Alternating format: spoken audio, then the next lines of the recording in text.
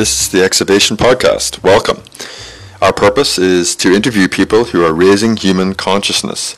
And in the process, we intend to support you in raising your level of consciousness so you can be the person that you're here to be on your powerful soul mission. Also, you might consider taking new actions and producing new results through a basic guided process of detox, focus, and mastery, leading to the emergence of access to new dimensions of well-being, which we shall call Heaven on Earth, a life worth living.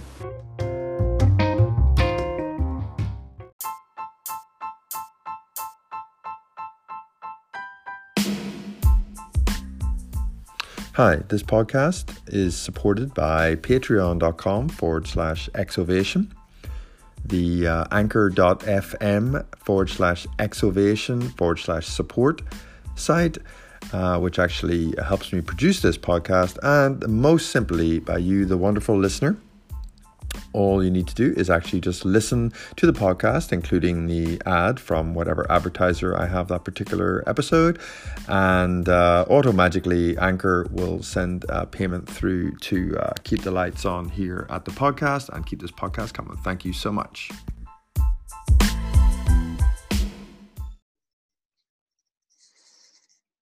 Excellent. So we're live. Thank you so much for doing this. Charlotte Moore, welcome. Thank you. Thanks for having me. Yeah, absolutely. Exactly. You're on the podcast. Woohoo! Yeah, exactly. Right before Juneteenth tomorrow. Awesome. So I thought, just jump right in there. Yeah. Well, right. And well, thank goodness our president let us know what that was all about. I mean, we would never have known at all that there's this Juneteenth thing. I mean, thank goodness he promoted it to. He made it famous. He did. I mean, that's his main role. I mean, we do need people to make other people famous. I mean, that's for leading countries and stuff. That's the number one. I was thinking about that though, and the truth is, there probably are a lot of people who never heard of Juneteenth. I can believe that. It just feels a certain way when the president says he made it famous. I don't know if famous is the right word for it, but yeah, I hope more people do know about Juneteenth. Yeah, I mean, for sure. I definitely researched it more, and it's so funny, like when you give these things labels and names, like these events in history, like it sort of sounds cutesy almost. Oh, like, 4th of July. Like I'm basically British and Irish, and like 4th of July, woo, hot dogs and red, white, and blue. And then you're like, hold on. Like that was technically my people getting kicked out of this country. Like, right. But like exactly. I celebrate it. I've been in America 20 years. Like, I celebrate it with everyone else, and it's independence and all that sort of stuff. And but it's interesting, right? When we kind of, these things get kind of codified, and but then we like even like Christmas, right? I think Santa Claus, his whole red and white garb was like a Coca-Cola ad or something, or when you sort of dig onto these things, you realize.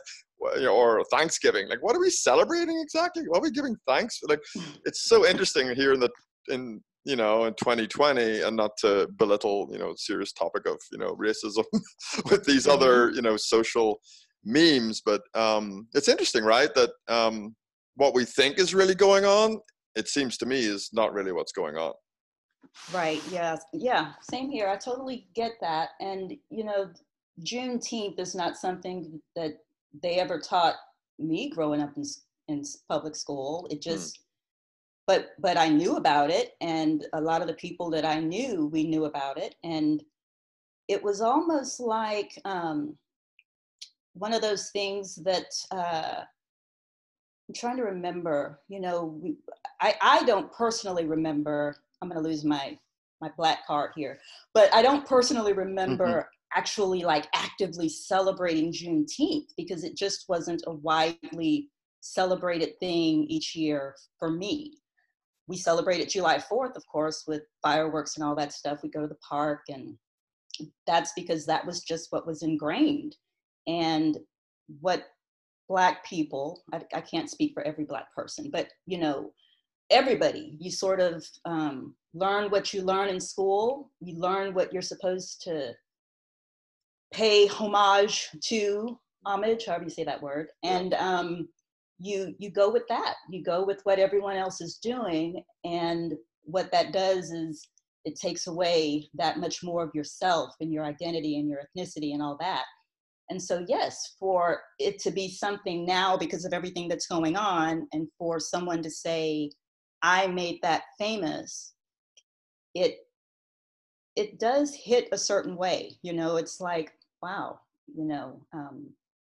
yeah, it is interesting. Yeah, it's sort of like claiming the energy. But like I was saying, I mean, for Yes. me, my understanding now is deeper about that event, and just how horrific. I mean, literally, if you even look back, in the 1960s, the amount of like killing JFK, RFK, Marilyn Monroe disappeared, like a lot of iconic people, Martin Luther King, of course. Hmm. Like imagine those times, and kind of the whole kind of nuclear war with Russia, like being right on the edge, and Vietnam, kind of late 60s, early 70s. I mean, it's Hmm. interesting, what people have lived through. I think what's different for us now is there's a lot of claiming of media space and owning the narrative and the message. And, where are we getting this information? I have never met Donald Trump, and I probably never will. So all I know about him is literally what the media has told me about him. And, none of us, ain't never got time for that. You can't be researching everything. And I will say on the Juneteenth topic, just to kind of bring it back, is, like there was a community that really were doing very well for themselves, extremely well, according to the American success story dream path, right?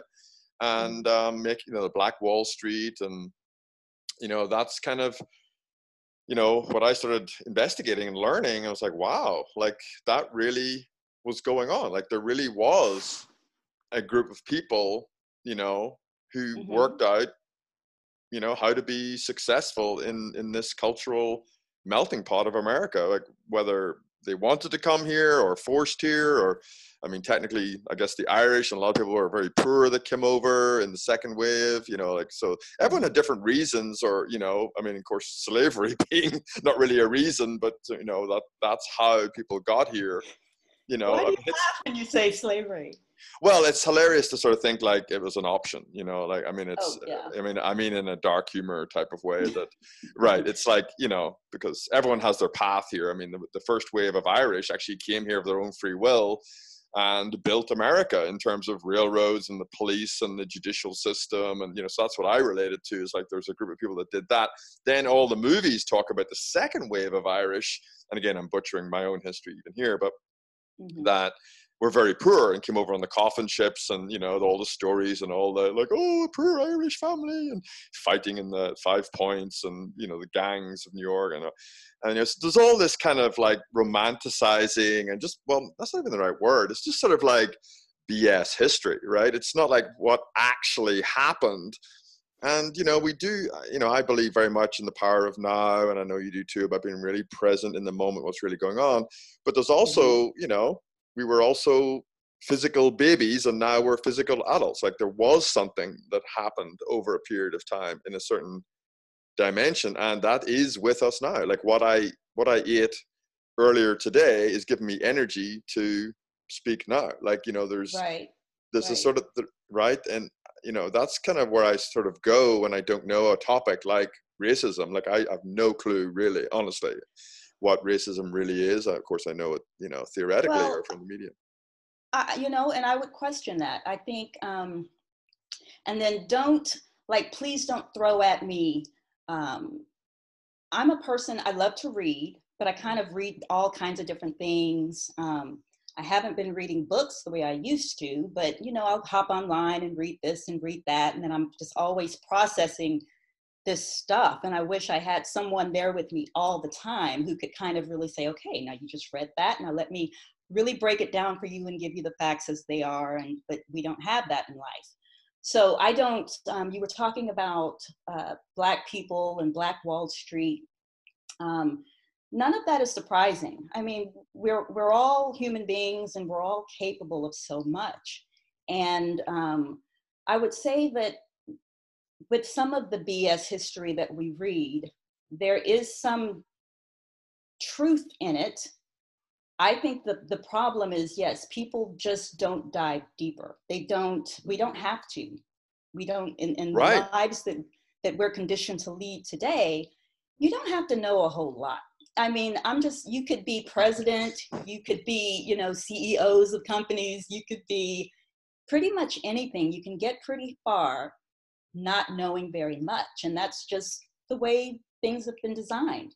And that's okay, because we're always learning. We're always learning, I think. But with regard to racism, I would be interested when you say you don't know what that means, or I forget exactly how you said it. I think if you've spent any time in America, and I want to focus on America, we could start talking about, well, just for this piece, it's all global. It's all about humanity, I think. Yeah. But in terms of America, I don't think you can live here for any amount of time and not know what racism is. You may not recognize it and say, oh, that's racism. That's racism. That's racism. But it's all internalized in so many ways. Mm. So I would ask you, when you say that, what do you mean? Well, as lived, like I have no idea of what it's like. I've been pulled over by the cops and stuff. I've had things done that I'm like, that's not good. But like, I've also been pulled over in Northern Ireland, or been around that, where it was full body armor and different accents, and they were British or, English or Scottish soldiers or whatever. And we were on the side that they were supposed to be British with us. And but there was still a fear, like there was a real fear of like country road late at night, which most of Northern Ireland was country roads, or not much street lights and stuff in the 70s, 80s.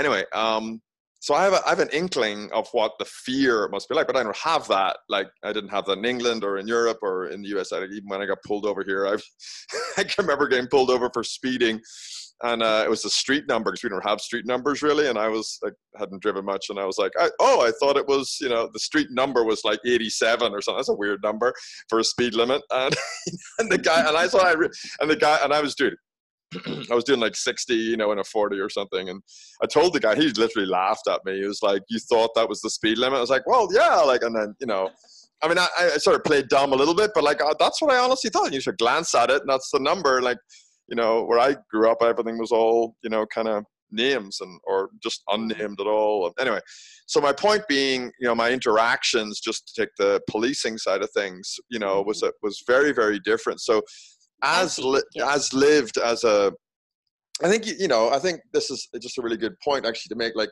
that you make in your movie, which we need to mention your movie. Black bodies matter, right? Like, right. You have a project called the Black Bodies. And one thing I really want to say about that, because I really want you to maybe talk a bit about that, if you don't mind, is like, as much as there was a problem between Protestants and Catholics, and a mixed marriage in Northern Ireland was Protestant and Catholic, we didn't have people with different colored skin. I don't think I ever saw anybody ever until I was in England that had a different skin tone. And, I may just have missed it, but whatever. The point you make, I think that hit me as a 50-year-old white man, immigrant, is you can't avoid the black skin. Like, you look down the street and there's the black skin, and it's like, how are you ever going to assimilate and fit in if you're always this psychological other? Like, you're always different, and right, based on someone else's idea, someone else's, because I'm not different, I'm me. Right. Just like you're you, but based on an external force, I am different. So yes. And that's the shift in consciousness that what this podcast is endeavoring to do, and bringing on phenomenal people like yourself. I always say, by the way, you're the most creative person I know, because like everything that's like performing arts or like, really, you're gonna say that to the next person you have on. Well, if it's true, I will, but it's not, so I can't. Like, you sing, you dance, you write poetry. Like, you're currently working. Can I say the name of your company? Sure, yes. Yeah, you're working at CNN on the international desk, like you're, working around the clock with all different ideas. You're generating things all the time. Currently, I'm working on my desk on Right. CNN would be Charlotte Network News because I'm working from home. So, but it still applies, yes. Yeah, but like the arc of your life from, well, actually, two things I just want to say. One is the idea that there's a spectrum, regardless of skin color, which is just caused by the sun, basically. There's a spectrum of human beings, right? There are black folks across the spectrum. There are white folks across the spectrum. You certainly don't want to ask me about what it's like being a white man. I cannot speak for my gun-toting conservative friends or my kumbaya liberal friend. Like, I can't speak for them. I don't know as live, so it's like, ask a black person what it's like. Like, we both know black people are people. Like, that's the thing. Right. Like, all these isms become like so restrictive. So I'm just really, maybe if you could speak to the arc of your own life from like appearing in the newspaper and, at 11 or whatever. Well, let me say this quickly. So just something for you to think about, and you may say I'm wrong, but I totally am with you. You don't know what it's like to be a black man, a black person. And I don't know what it's like to be a white man. However, if we had pen and paper, I could probably describe to a much closer degree what it is like being a white man than you could describe what it's like being a black woman. That's fair. And the reason I can do that is because our system is set up to cater to a certain group. Yeah. Specifically, white men. And a lot of this stuff is rooted in data. It's not just, Yeah, for sure. I'm with Charlotte Moore saying this, but so while I've never lived in white skin, I've experienced a lot more of what it must be like to be white than the opposite of that, because of what's been shoved down my throat, because of what I've seen on TV, because of what I've read, because of who I have to listen to, because of a lot of things. And so yeah, that's just something I've mentioned for you to kind of give some thought to, and I would love your 100%. response to that. Do you think that there's any validity in that or not? Yeah, absolutely. I mean, what you're pointing at is the systemic issues. I mean, this is what we talk about within the Exovation system in its entirety: healthcare, education, lifestyle choice, politics, on down the line, nutrition, everything. Yeah. Like everything we look at is systematized, and even the cops, right? The cops are just the delivery end of a system, right? Like, I mean, we know that they're not trained. We know from the people who've gone through the training that they don't get sufficient training. Like, we know who gets hired, we know the people who, do a certain type of training and they do that type of work. And, and then also you've been talking about this for a really long time. I have to say that I've known you now for 10 years. I think I was going to say 7, but yeah, probably between 7 and 10 years is a long time. Good chunk. And it's really impressive. You've been talking for a very long time about systems. And I can remember when I first met you and you talk about this stuff, I'd just be like, what is he talking about? And as the time people still say that, by the way. Sorry to interrupt. Oh, I'm sure. I'm absolutely sure. And now it's like I've come to you were asking about my arc, and I've come to realize a lot of stuff just within the last, I'd say, 5 years of my life. So I'll be 49 this year. I actually have to check in with my niece, Hannah, because Hannah keeps me on track with how old I am. Last year, I could not remember. I was like, am I 47 or 48? And she said, Auntie Charlie, you're 48. And I said, are you sure, Hannah? And she was laughing and she says, yes, I'm sure you're 48. And she says, that's still so young. So I have to check in with her, but I believe I'm going to be 49 this year. Anyway, it really has only been the last 5 years of my life that I have done. I'm really proud of myself. I've done such internal growing. There's been such growth internally within me. Now, day to day, I still struggle with a lot of stuff. Not a lot. I still struggle with things. I, have fears. I get confused. I get angry and sad. Every, emotion that human beings feel. But I have certainly leveled up when we talk about consciousness and my connection to something that is powering me, because it's not me. If I had my way, I would probably, sleep all night, wake up at about 10, get up, watch a couple of movies, eat a bunch of chocolate, and probably go back to sleep. I'd be doing those things. But something has been working within me these past few years, and I'm really grateful for that. So my background is in journalism. I wrote for the Austin American-Statesman for a while. Then I moved to Atlanta and worked for the newspaper here.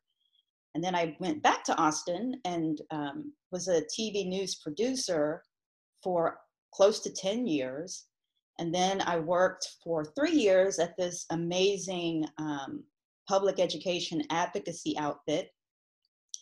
And then did my own thing for a while. And to make a really long story shorter, a friend of mine, Shelton Green, emailed me one day and he said, Charlotte, the Capital City Black Film Festival, they're accepting entries. You should do something. And I thought about it. I'd never done film or anything before, but I had learned so much through all that work I did that I said, yeah, I think I want to do a film. And I kind of sat with that and I said, it's going to be something about Blackness, but what? And I ultimately decided I'm going to keep it simple because I'm not a great videographer or editor yet. So keep it simple. Just go find a few people, find 3 or 4 people, and just have a conversation with them like we're doing now. Ask them, what does it mean to be Black today?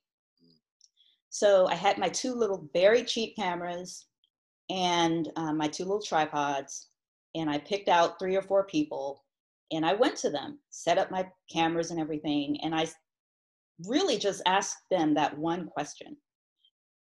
And oh my God, the commentary that I got back it was like the cameras weren't even going. It was just us talking about Blackness and living in these Black bodies and what it means. And that question is very open-ended. So say the question again. Sorry, just to. It was just what does it mean to be Black? Something like that. That might not be, but right. What does it mean to be Black? And anyway, after I did the first 3 or 4, I couldn't stop. And then I did 2 more, and then I did 2 more. When I was done, I had collected interviews with 16 Black people in the Austin area. And it was profoundly cathartic for me being able to, this is what's so great about what you're doing. We don't ask each other questions. We just, again, go through our lives on autopilot every day. And we're very focused on ourselves. We very rarely will ask someone a question about themselves. But when you do that, so much comes out, just like with me right now. So much is coming out. Beautiful. But these people started talking, and it just went from one issue to, all over the place. And then at the end of that, I didn't even come up with like, okay, I'm going to do 16 people, but I knew when I was done. And then there I was with at least an hour each of these 16 people. And it was like, oh my God, how do I whittle all of this down? But when I began to re-listen to these conversations, there were themes. It was like it edited itself. There were these themes. So this person would start talking about subject A, and then the second person would be talking about something but then they would get on to subject A. And then the third person would be talking about something related to them. And then it came back to subject A. And then I saw that I had 3 or 4 good subjects A, B, C, and D, you know, and even the editing became easy. It was just a really beautiful process for me to go through. And Gordon, I don't know where it came from. I don't know. It was some force outside of myself that said, do this. And I answered that call. And lastly, I want to say, you know, I'm not saying it's, you know, great and that, you know, but for me, again, it was cathartic, and it was something that I allowed to go ahead and work through me, which I don't normally do. I fight a lot. I don't like structure. I don't like systems, and I tend to push against them. But when I said, I'm willing, work through me, help me with this, it happened. Yeah. Oh my God. I mean, and of course, then, you know, the Black um, Bodies Project was, as a movie, was then picked up by many different places, including the Alamo Drafthouse. So shout out to Alamo Drafthouse. If people don't know or aren't, you know, around those, I think they're only in Texas. I'm not sure, but they're fairly spread out. But anyway, basically, the Alamo Drafthouse is a set of movie theaters that you can actually eat and drink, and you can have a beer or whatever, I believe, and eat all sorts of food. They even have vegan options, so yay. Hopefully they'll get some better vegan options, but yeah, like, so this is a really iconic set of movie theaters in Austin type, very Austin vibe, chilled out, have your food, watch a movie. And these guys, I think they are in a couple of places outside of Texas too. I think it's it's one of the, you know, we export very well, right? Even our musicians, like the musician, you know, it's supposed to be this music capital, but like, I think a lot of musicians start here and then go get famous in Nashville or somewhere else. Like we don't seem to be able to, although Jimmy Ray Vaughan or what do you call him?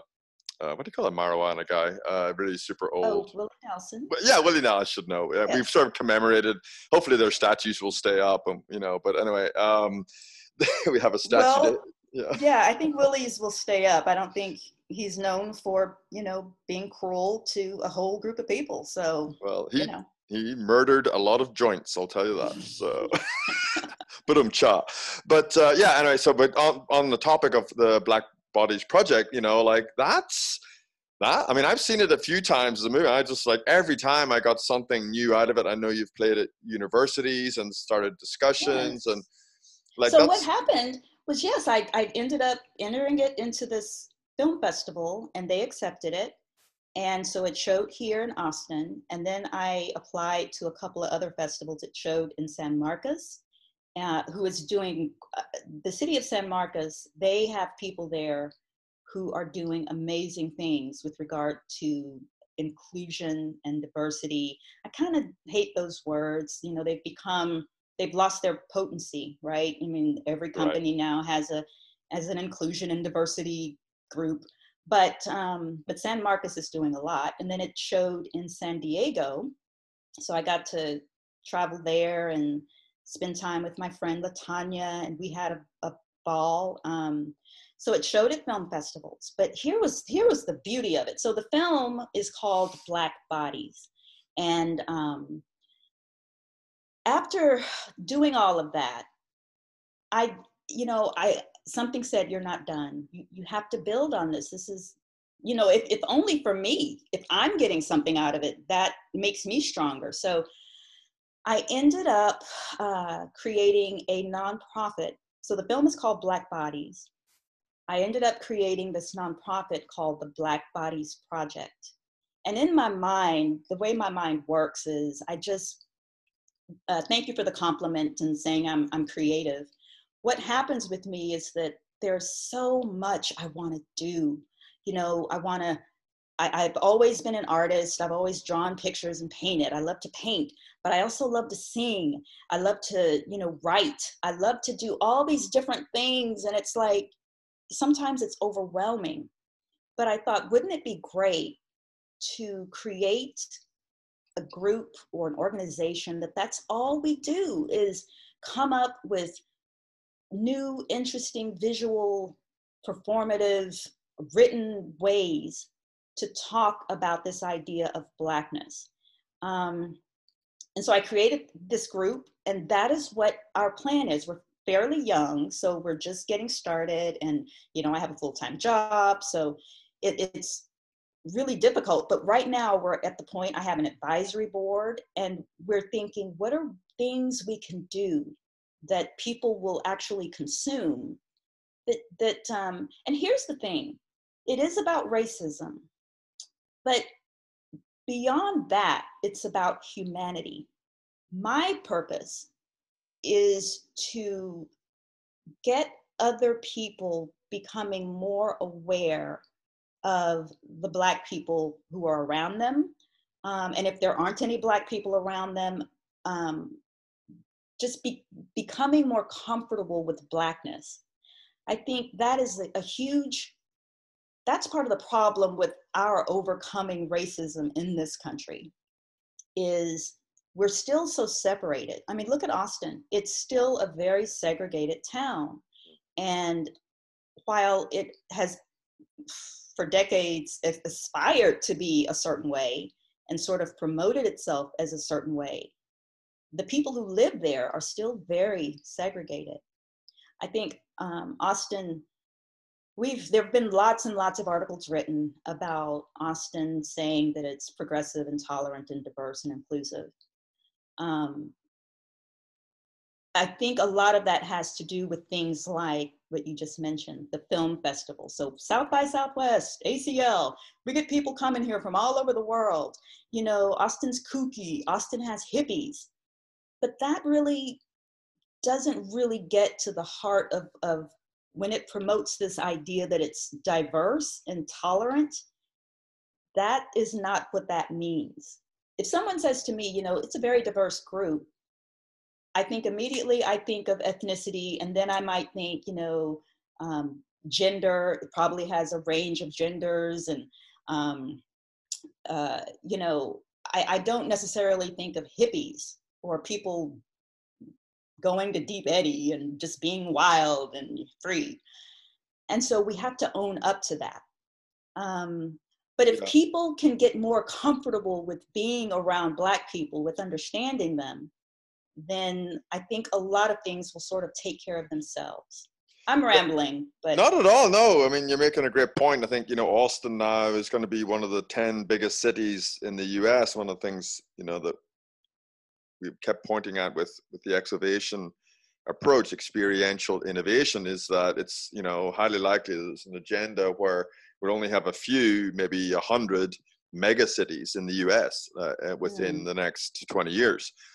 And for various COVID-19 and other disastrous reasons, like the resources under, in exchange for surveillance and kind of control and normal life will, have people demand that, that people are moving into these more, mega structure kind of city environments. We're already seeing that in Austin. I think I've only been in Austin since 2004, so not forever, but I know you were born and bred.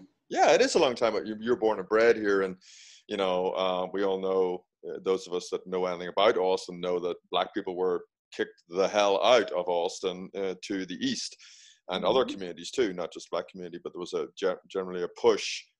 Anyway, I think the point is Austin got this relative moniker of being hippie to Texas.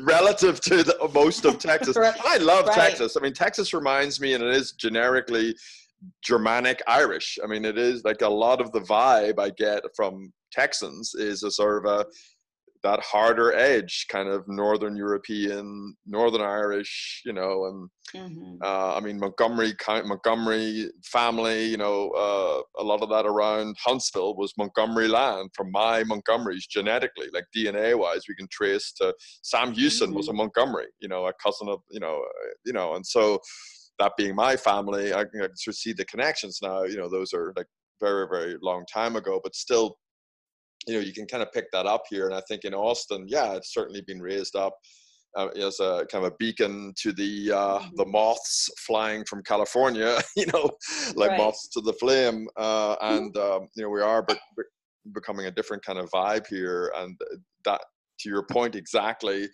how diverse is that?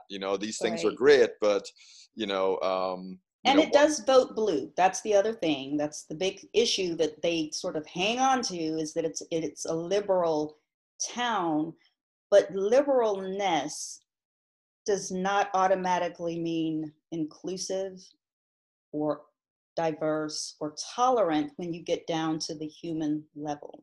Yes, I think you're hitting on a perfect point. I mean, I think the editor of Rolling Stone or somebody just put out an article or something, but a lot of people are now talking about, like, hold on, what's this liberal left DNC party? Like, what exactly are these guys doing? And, I mean, I was, as you know, I got involved with Andrew Yang and his campaign, and, young, progressive, Yes. humanistic. That was great. It was really awesome to watch. Right. I'm a politics junkie. I love, the job I have now is a dream job. I have always loved Congratulations. CNN, and I know people have their opinions about Fox News and CNN and MSNBC, and I just love journalism. And I do think it's journalism. I think journalism has evolved. I love the idea of reporting stories, of giving people opportunities to tell their stories. But watching that whole Yang gang, that was really exciting to see that, to watch it happen. Right, for sure. And, my point with that is, it was clear, being inside that machinery as I was for, and met Andrew in person and everything, you get to see the pushback from the system, and you realize two things. One, there's definitely a system, like, it's not kind of, sort of, there's definitely a system on the left, on the right, that causes people to go more left or more right. And that these things are moving targets. That, it is fair to say that Abraham Lincoln was a Republican, and that, Donald Trump is a Republican. And those are two very different presidents. You could even look at Bush versus, and so basically it's a moving target, but it's also a system. And I also would liken it to other systems. Like, how come everybody in the world kind of roughly reacted the same to COVID-19?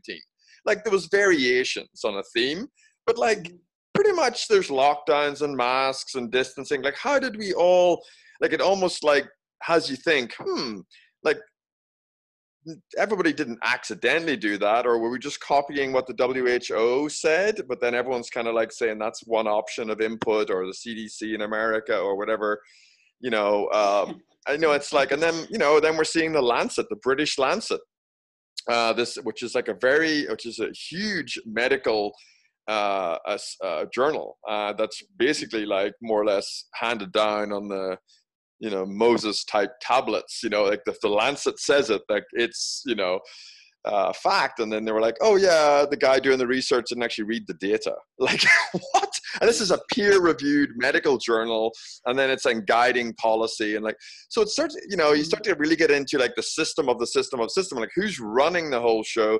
And just to kind of bring it back, kind of to our kind of core topic, right? Yes, bring it back, because I can't speak to the Lancet or COVID-19, right, except for what I read and hear. Right. And I really appreciate our scientists, our doctors. I listen to them, and but that's my point. That's exactly the point I would, kind of ask you, is like, don't you think that all of our issues might well be systemic? Like, literally. Oh, yes. I mean, I'm not getting into Illuminati territory here, but, like, if you trace it back, it's not hidden. Like, there are groups of people. I mean, in the media, right? We can speak to that, right? We know that you sit in a media office, and, like, whether you work, you're getting a paycheck there or somewhere else in the past. Maybe we'll talk about the past more usefully, probably. You're told what angle to take on the story, like, inside of your media outlet, correct? Well, okay. So everything I'm talking about here now too is totally in my opinion. And Of course. I'm new with CNN, and I love my job. So, but I'm being new also means I'm not in a decision making, you know, For sure. position. But I can say that in my former position, Yeah, years ago, years ago. I which get to it. me is when it gets really dangerous at the local level, when Right. people really depend on, they tune in because they want to know what the weather is and they want to know what the traffic is. Those are the two big things. And then all the other stuff, you hope they will stick around for. I mean, yes, it's all systematized. And that's why we don't give you the weather right away. We're going to give you a tease, and then we're going to tell you about all this other stuff before we get to weather, because we know that's what you really want to hear. But yes, and this has been widely documented in Right. stories too, that yes, you remember seeing that video clip that was circulating for a while of 100 different anchors saying the same thing? Oh my goodness, that was so clear. Yes. And it was Scripted. powerful when it came to us that way.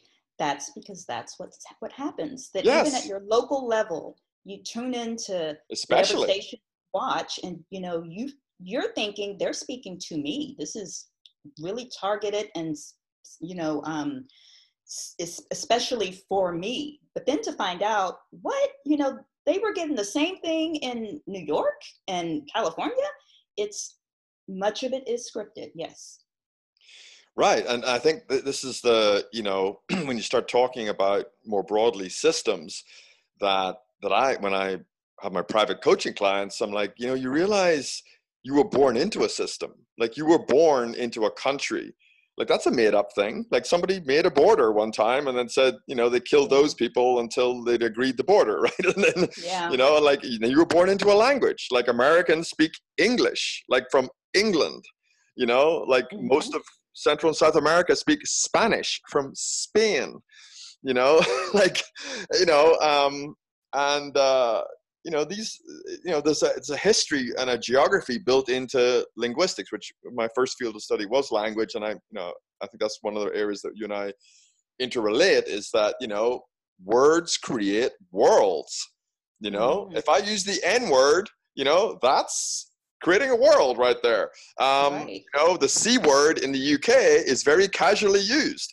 The C word Yes. in the US is incredibly offensive to say I to anybody. know. I have, It I have, still shocks me every time I you like hear, to watch a lot of foreign films, and they'll yeah, just say that word and I get, yeah, it's shocking, every right. time I hear it. Yeah, and even if you look back, if you've been a history of language, you start looking back specifically, and get into narrow areas like the Turkish vowel cube or the great vowel shift of the 1500s that made my accent sound like an American accent because it was that snapshot of English that evolved in the UK and then changed in the you start looking anyway. But if you look at words though, like Shakespeare is a great Mm-hmm. example of this, where the word nice at one point in time in Shakespearean kind of English meant bad. It was like it was a things were nice. Like it's like, and today we will use the word nice in a sarcastic way. We're oh, she pushed that kid over. Nice. Or whatever. It's like not nice, right? Right. Or that cop pushed over that 75-year-old protester. Nice, or whatever. But like the word nice typically should really mean a positive, good thing. Like it's nice. Mm-hmm. But these things kind of shift and move their meaning even inside of so even the words we're using to describe things, and tying it back to media, tying it back to racism, even black, like even this word, I think black is a beautiful word. I mean, I like to say black people, but I might be racist in saying that because like I'm using the color of I mean, like we know, right? Black people are not black skinned. Like if you actually meet a black person, look at their skin, it's a shade of brown, a lovely coffee Right. colored, or right. I mean, we know even maybe it was even you that told me this. When black babies are born, often they'll come in with some brown paper and like even like kind of see what shade of color Well, that particular baby is. Right. that used to happen, and Long time ago. Yeah. that was within the Black community, and the um, the burden of color that was placed upon all of us here in America, it impacted Black communities as well, where, you know, you didn't want to be dark. And that goes back to slavery and darker skinned slaves working out in the fields and not being considered, you know, beautiful, lighter skinned. You know, what it all comes down to is white people. The closer you can get to white, Right. the better you are. And Right. so, as Yeah, you know, that's thank you for bringing that point up, because that's so perfect. Like, the more you were in the house and a house slave rather than a right, garden slave, the less right, sun you got. You know, just like the people who emigrated to the less sunny areas of Northern Europe started to, you know, I guess, you know, gain more power and control. And, you know, I mean, I know myself, like, you know, if I'm outside running around and it's great weather, I'm going to, you know, do less like planning and structuring for world domination, you know. But if it's cold and I'm sitting inside, like, and, you know, I'm talking to mm-hmm. people, and, you know, if you're running around, you probably aren't doing that. Now, I'm being very kind of gross Right. No, I get you. generalization, but, you know, literally, you know, white people aren't white either, by the way. You know, like, That's very true. you know, they're the shades of pink. We used to joke about the Scottish people that actually, you know, because they didn't, their skin was like, they were so white, like that they went, you know, basically if they got the sun, they kind of went from basically blue, super cold, through a shade of white to, like, you know, burnt kind of red. Like there was this some sort of like, you know, like even, you know, people who were like, you know, even within the white community super white. But I think bringing it back within the Black community, Mm-hmm. there's a definite range. And like, I think this is a major point of consciousness raising for a lot of people, that Black people are people, Right. and they cover the same spectrum exactly. Yes.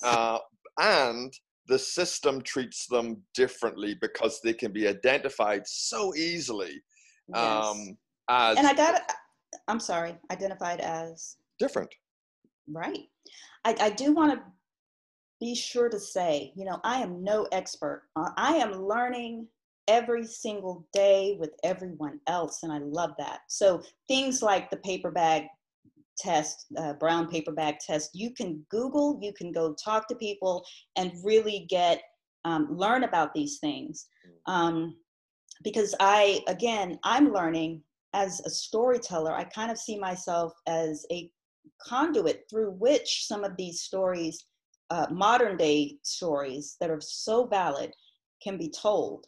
But yes, in the film, we talk about color. We talk about, there's a whole chapter called Skin, and it's very, very real. And again, Ora Houston, who was the first council member in Austin for the District 1 when they split all the city up into districts, she is amazing. And she talked about the rape of slaves, and the babies that, you know, came were by multiracial. And so, of course, their skin was lighter. It even goes beyond the skin. It's like, the closer you are to having these, I mean, we're America, right? But they want to, if you think about Native Americans and their beautiful features, they're very different from, you know, European, or what we think of as typical European features. But America has taken on this notion that the more your features are European, so very thin nose, very thin lips, then and the lighter the skin, then the more beautiful you are, the more worthy you are. So it was that too. It wasn't just, you know, dark skin versus fair skin. It was your features. If you had more African features, then you know, you might be discriminated against more than someone else. It's just insane, and it's Well, all a construct. It was something that we constructed, you know. Not yeah. we, I didn't have anything to do with it. The people who were in power constructed it, and we all just fell right in the step. Well, yeah, absolutely, and we'll solve racism here just in a minute. But I think just to kind of explore the problem a little further, you know, I think, you know, the point you're making, especially in the Black Bodies movie, and I do want you to kind of reference at some point how people can actually. Why don't you just tell us where's the best place for people to get a hold So, of a viewing of the Black Bodies movie that we're talking about? yes, we'll keep it simple. If you go to blackbodiesproject.com. It's all spelled just like it sounds. Yeah. Blackbodiesproject.com. Okay. There's a link because you mentioned the Alamo Drafthouse earlier, and they've been really great. So they screened the film at their cinema 3 times. And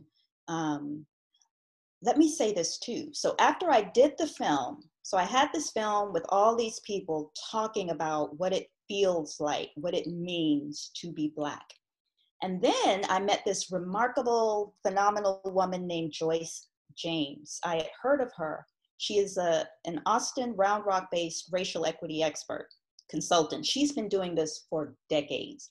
And I met with her, told her about this film. She watched it and she said, Charlotte, let's partner up. So what we did was we started to show this film with audiences. She was at, I think, all of the screenings for the Alamo Drafthouse. So Joyce she is this phenomenal wealth of data and research. She's done all the research. She knows all the numbers. She can stand there and tell you statistically what's happening. So people watch the film, they get to listen to these people talk about how they feel, what they experience, the lives they lead. And then in comes Joyce to say, do not believe that any of that is just anecdotal. Why? Because we have the statistics to back up a lot of what's being said in this film. Right. So it's worked beautifully. The film is now streaming on the Alamo Drafthouse. Did you know the Alamo Drafthouse has a video on demand website? I did not know they had gone that way. I knew it was so awesome. Okay. It's awesome. Alamo Drafthouse. Yes. Yeah. And so I reached out to them, and right away. Who's the main guy in there? Sorry to interrupt. Yeah, I'm going to drop his name. It's Tim League. And I emailed him, and he got back to me right away. And he said, let's put it up. And so my little film is right there with so many other really cool, independent, and amazing films on there. But if you go to blackbodiesproject.com, there's a link that will take you right there. Perfect. Blackbodiesproject.com. And folks, even if you don't watch it, share the link, post it on your Facebook. This movie, I can tell you, like, I learned probably more in that movie than I've ever learned about what it is to be in a Black body, or be an other, you know, as Carl Jung talks about the other, like psychologically, what has us identify others as different and create an ism around it, you know, this labeling of others, and therefore on all the, they look this way and they do these things, they eat these things, and they can do this and they can't do that, like just like Carl Linnaeus and his great classification of all animals, right? Like some sort of you know, structuring of otherness of people. And it's all the isms. It's sexism, it's ageism, right. It's all the isms. Like, it's not just, well, I don't want to watch a movie about racism, I've had enough, like, you know, I'm not Black, or this is not about that, like, folks, like, that's what I'm, like, anyone listening to this, please check it out, like, because that's the sign of a great artist. It transcends, the art transcends the topic, and it really had me think, like, what the hell am I doing walking around in my 6'1" white body, you know, like, and who am I in the world? And like, a lot of it came at a time where I was, you know, assimilating just every bit of information. I just left a corporate job and assimilating all different ideas, spiritual, mental, emotional, physical, and taking different things on, going through divorce and all these different things. And, you know, seeing something like that from just a friend of mine taking a camera and saying, hey, I'm going to go tell some stories. And then it's a freaking movie, you know, and which probably, you know, helped you along the way, I would imagine too. Like, people like heard that you did the movie, and maybe that's not making you $1 million, but it's also having somebody hire you at a nonprofit or at CN freaking N. Okay, well, like, that's all true, but I want to say 2 things real quick before I forget. The one thing, you were talking about the other and being different. That is okay. that is totally, totally okay to Yes. recognize that something is not like you. Right. That is, to me, I find that the most beautiful thing in the world is when someone is curious about that thing not looking like that thing. The problem is when we get into power dynamics, Right. and when we take the fact that someone is different and we use that against them. And when we do it human to human, that's bad. You know, when we do it systemically, it is diabolical and it ruins lives. That is what I'm trying to get. You'll never hear me, you know, spouting a bunch of statistics and data, because my mind doesn't work that way. I see everything in like different colors and shapes and words and letters. I like that. I'm not really good with numbers, but I feel like it's common sense. Okay, it is common. Again, we're talking about America, because when we start talking about slavery, then, you know, 5 out of 10 people want to bring up Africa and the slaves that Africans had and the slaves in India. And okay, I'm talking about America and what we built here from, you know, someone's ground up. It is common sense to me that if you enslave a bunch of people and then when you finally free them, you don't tell them, and then a year or two later, you decide, okay, well, let's go ahead and let them know they're free. And then after you do that, you keep your thumb on them by way of law enforcement, vigilantism. You still lynch them. You still rape them. You still make their lives harder than hell. And then, you know, okay, you move beyond that.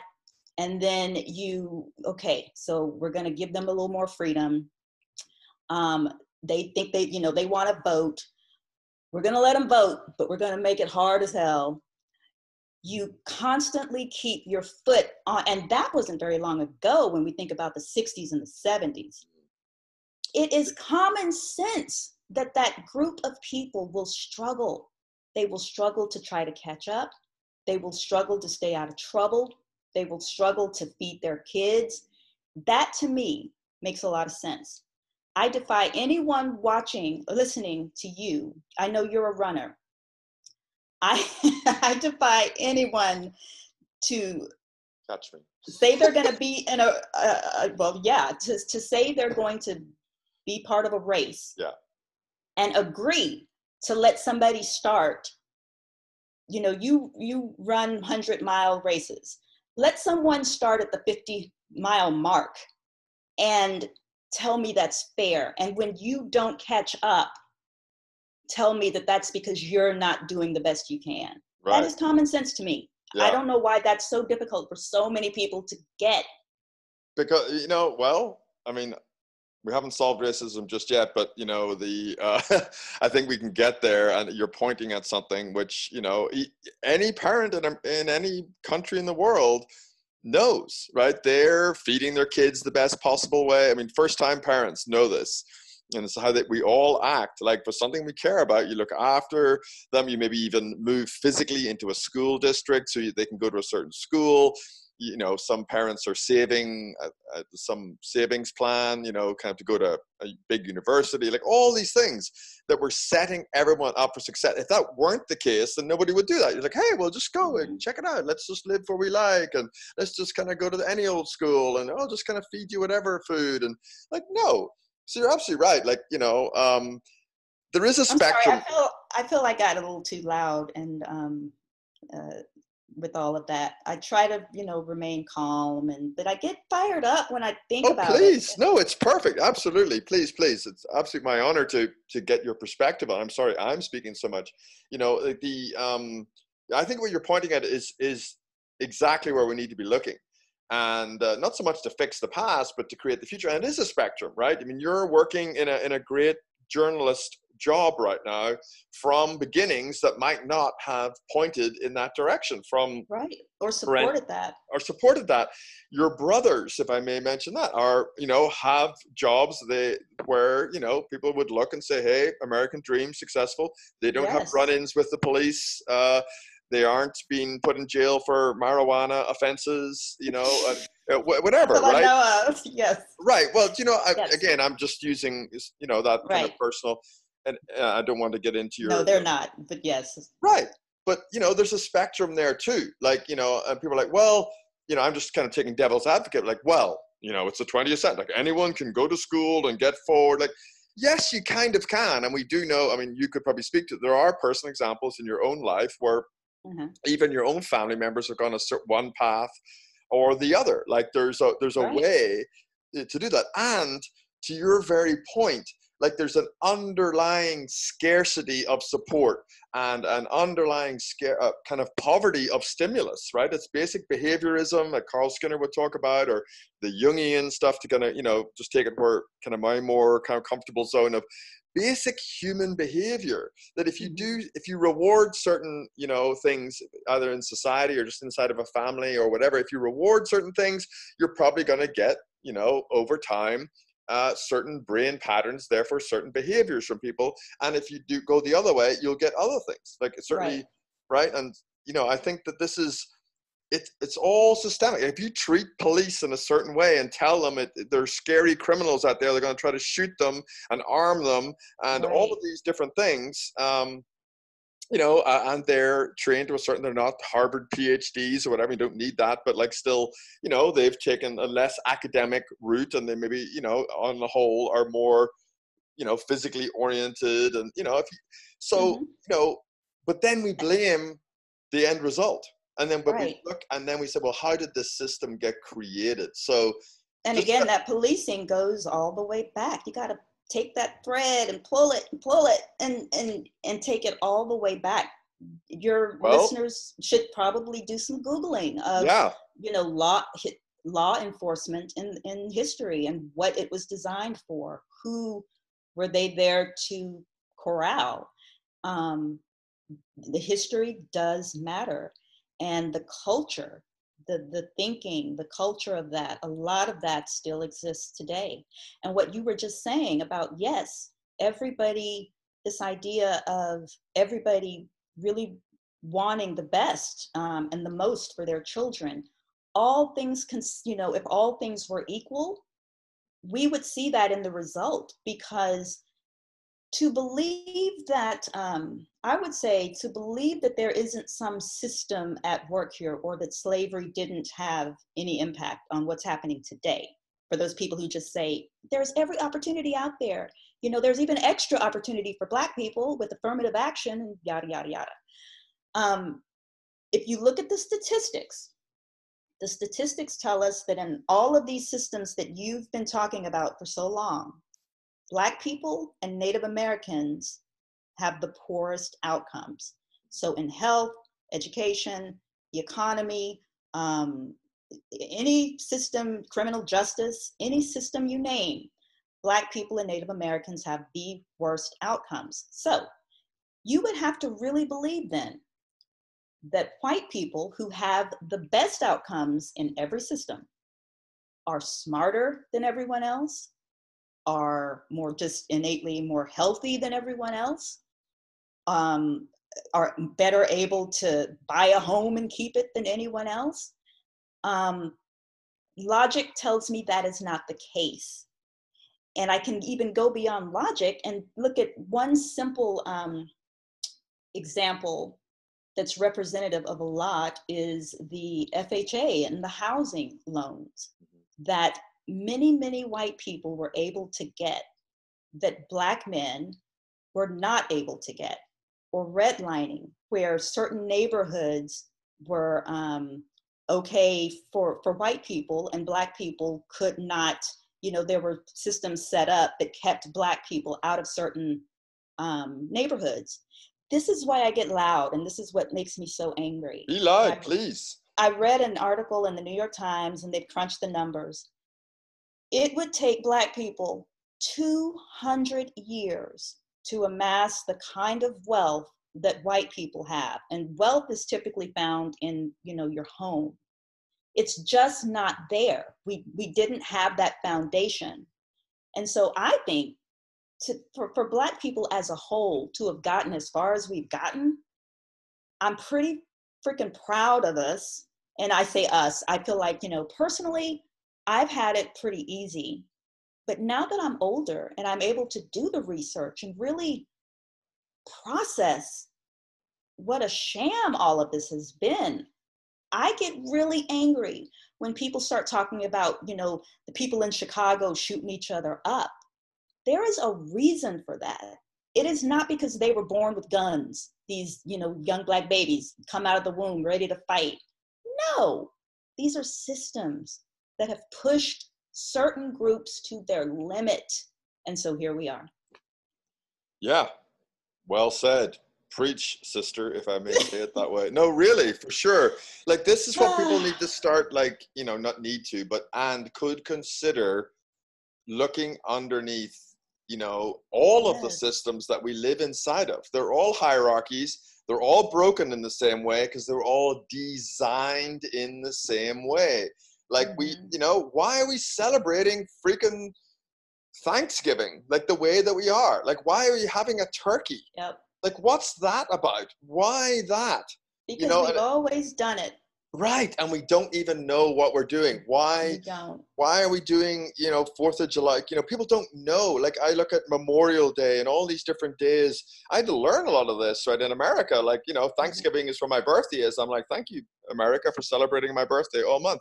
But, you know, it's like, you know, I mean, I'm joking, obviously, but, you know, I sort of made it like, oh, great, give thanks for Gordon, you know, day. You know, like, yes. And but like, to me it was almost farcical, but I get it, right? It's a great day of serious celebration for people, and but do people really know what they're giving thanks for? And when you start looking underneath it, then, you know, the far left are starting to say, you know, like, it was killing off the American Indians and so forth, and you know, like, why are Indians even called Indians? Like, where did that name, like, why it, like, because somebody came here looking for India and found the, you know, the wrong place, so like, it was a mistake. And there's even historical record that say the Irish and then the Vikings discovered these lands even longer, you know, before, you know, Christopher Columbus. And like, even those guys were all inside of systems. Like, they weren't like, oh, let me go find some lands. Like, no, go take places, get the resources, control it in some way, you know. And then we have the Jesuits coming in as a whole story, you know, of, you know, the Americas and how, you know, religious things were kind of swapped out from what they had, and, you know, kind of the Crusades, and even in like the 12th and 10th century in Europe, and, you know, all of this kind of like gets mixed in together with these power systems of religion, of education, of saying like, well, our way is better, you know, and we're just going to put that hierarchy in there. And then, now, the thing I just want to kind of wrap up this little piece, because I think we're, you know, bringing it right back to modern day, what we're now probably going to see, little predictive mode here, is people being blamed for increasing the coronavirus issues, right? People that have had all their jobs, all the retail, the 40-50% of America who earn about 40-50K a year, if they're lucky, in retail work, which has been like, you know, the poorest section of society that wiped out, which disproportionately affects people of color, if I can say it that way. And those people who went out and protested for Black Lives Matter and many other things that they had just had enough of, and thank God it is having the conversation at least happen, whether we get results on those people. I would clairvoyantly, perhaps, if I may say it this way, it's highly likely they will then be blamed for the spread of coronavirus. Now, again, I'm just making a whole little story there. And, you know, so if you go out there and say, hey, by the way, this is wrong, we need to change that, and you do it in the way you think, you know, you're supposed to do it, by protesting and letting people know that and see that, then you get to, I've even seen people reopening restaurants and people going into the restaurants and trying to eat their food with their masks and sitting, you know, like whatever it is, 6 feet apart, like having the most horrific, I mean, that'd be a restaurant review 1 star, right? We went to the restaurant, they made us sit apart and we had to wear masks and like, you know, like, right? And already there are news stories coming out of people like getting, you know, upset in restaurants, but we're reopening them. Well, now the people are, well, you shouldn't, you know, blame, you know, but the people are going to have the experience and help the restaurant and do all these. So anyway, I'm just putting up a lot of like little micro examples together. what we're going to now see yet again is the hierarchical system, you know, reopening everything. Oh, just come on out and do, or like, yeah, well, you can protest, and then coming back and then blaming the people just doing what humans would normally do, for causing the problem and making it worse. But when you really go back and back and back and see what's underneath it and how that incident occurred, it's actually the system itself creating, thinking what the solution is that they want, which is more command, more control of the whole system, so they get more power, more resources going to the top of their system. And therefore, they create a response in people, which is the natural, normal thing that any human would do, and then point at, you know, the people themselves as being. Well, it's also very, I'm sorry to cut you off. No, that's it. It's also very hypocritical. Yes, and I do personally, I agree with a lot of what you just said, but it's also very hypocritical when we talk about power structures. I know you and I have talked about, you know, you mentioned before the Illuminati, and I'm interested in all that stuff, but it's just, that there's so much right here on the ground that we really need to handle. But anyway, when we talk about the power structure of our nation, you know, the truth is, when the people who have the most symbolic power don't even promote the things that our scientists and doctors say will help us keep this.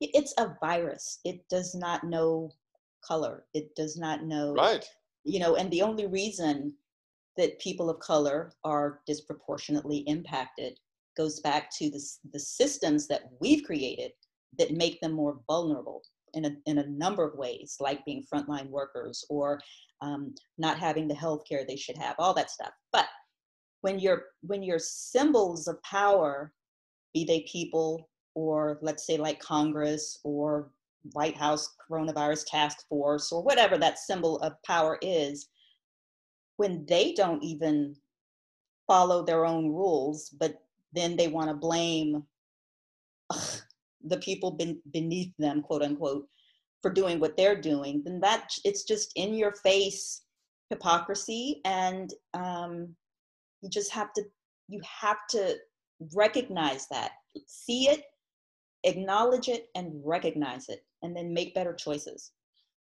Exactly.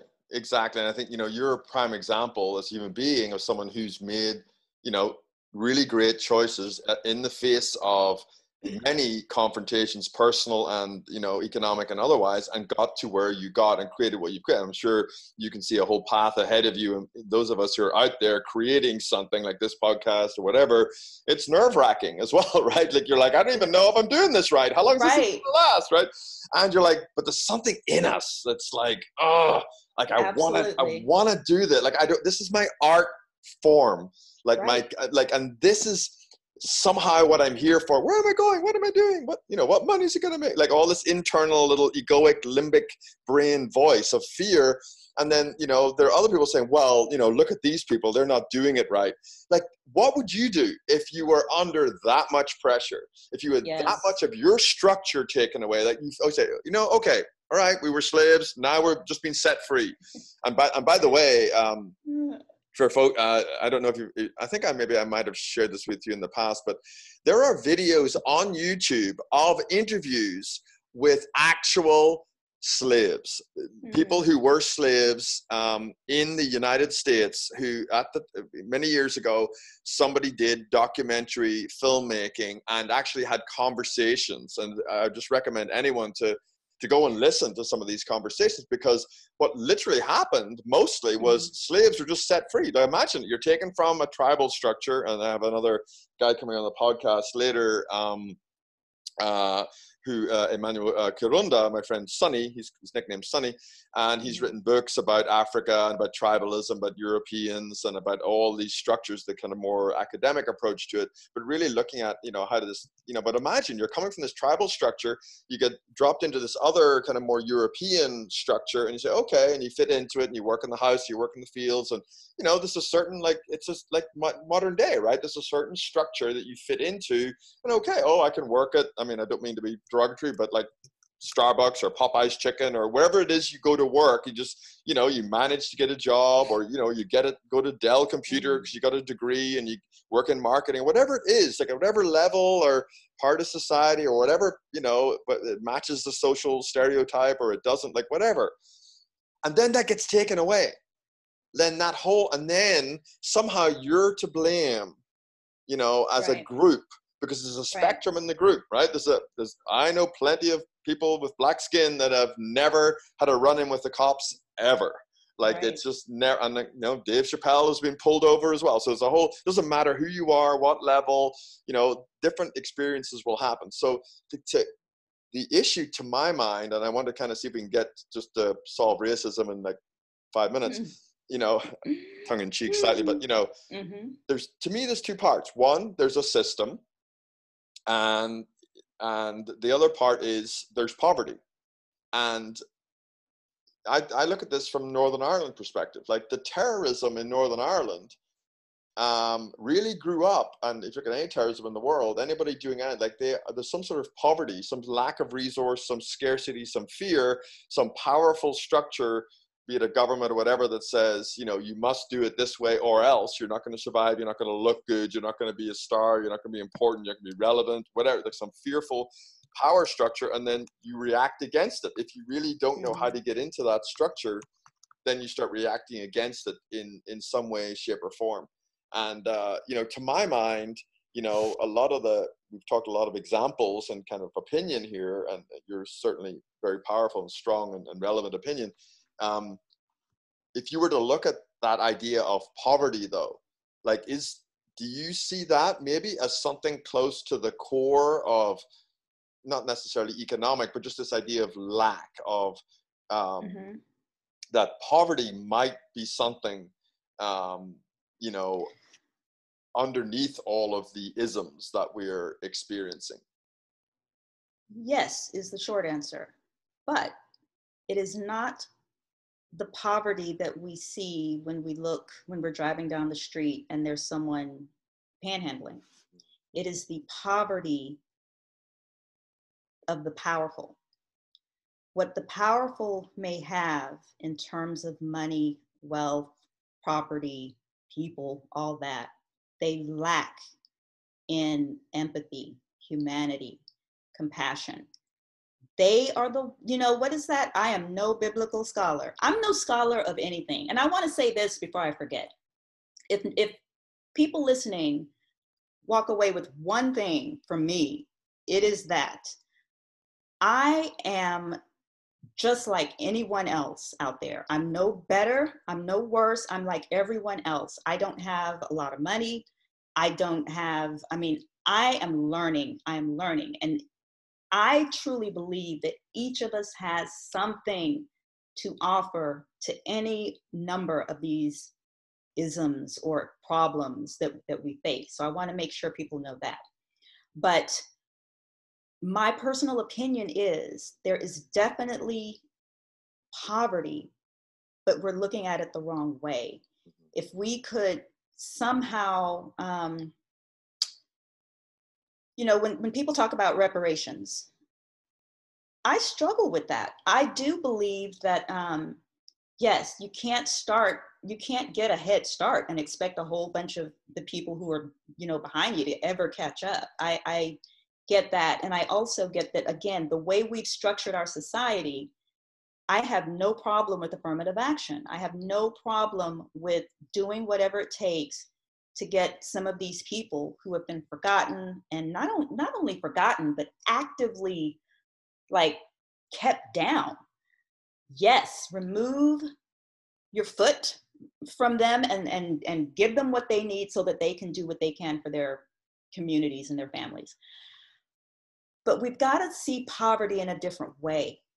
The stuff that we value here in this country is like, oh, Hollywood, famous people, someone drives up in a Lamborghini.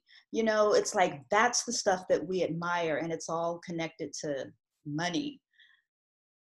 What really makes us, I was going to say, I'm not a biblical scholar, but the verse about the meek inherit, what is my mom would kill me, but the meek shall inherit the earth. right, and the first shall be last and all of that.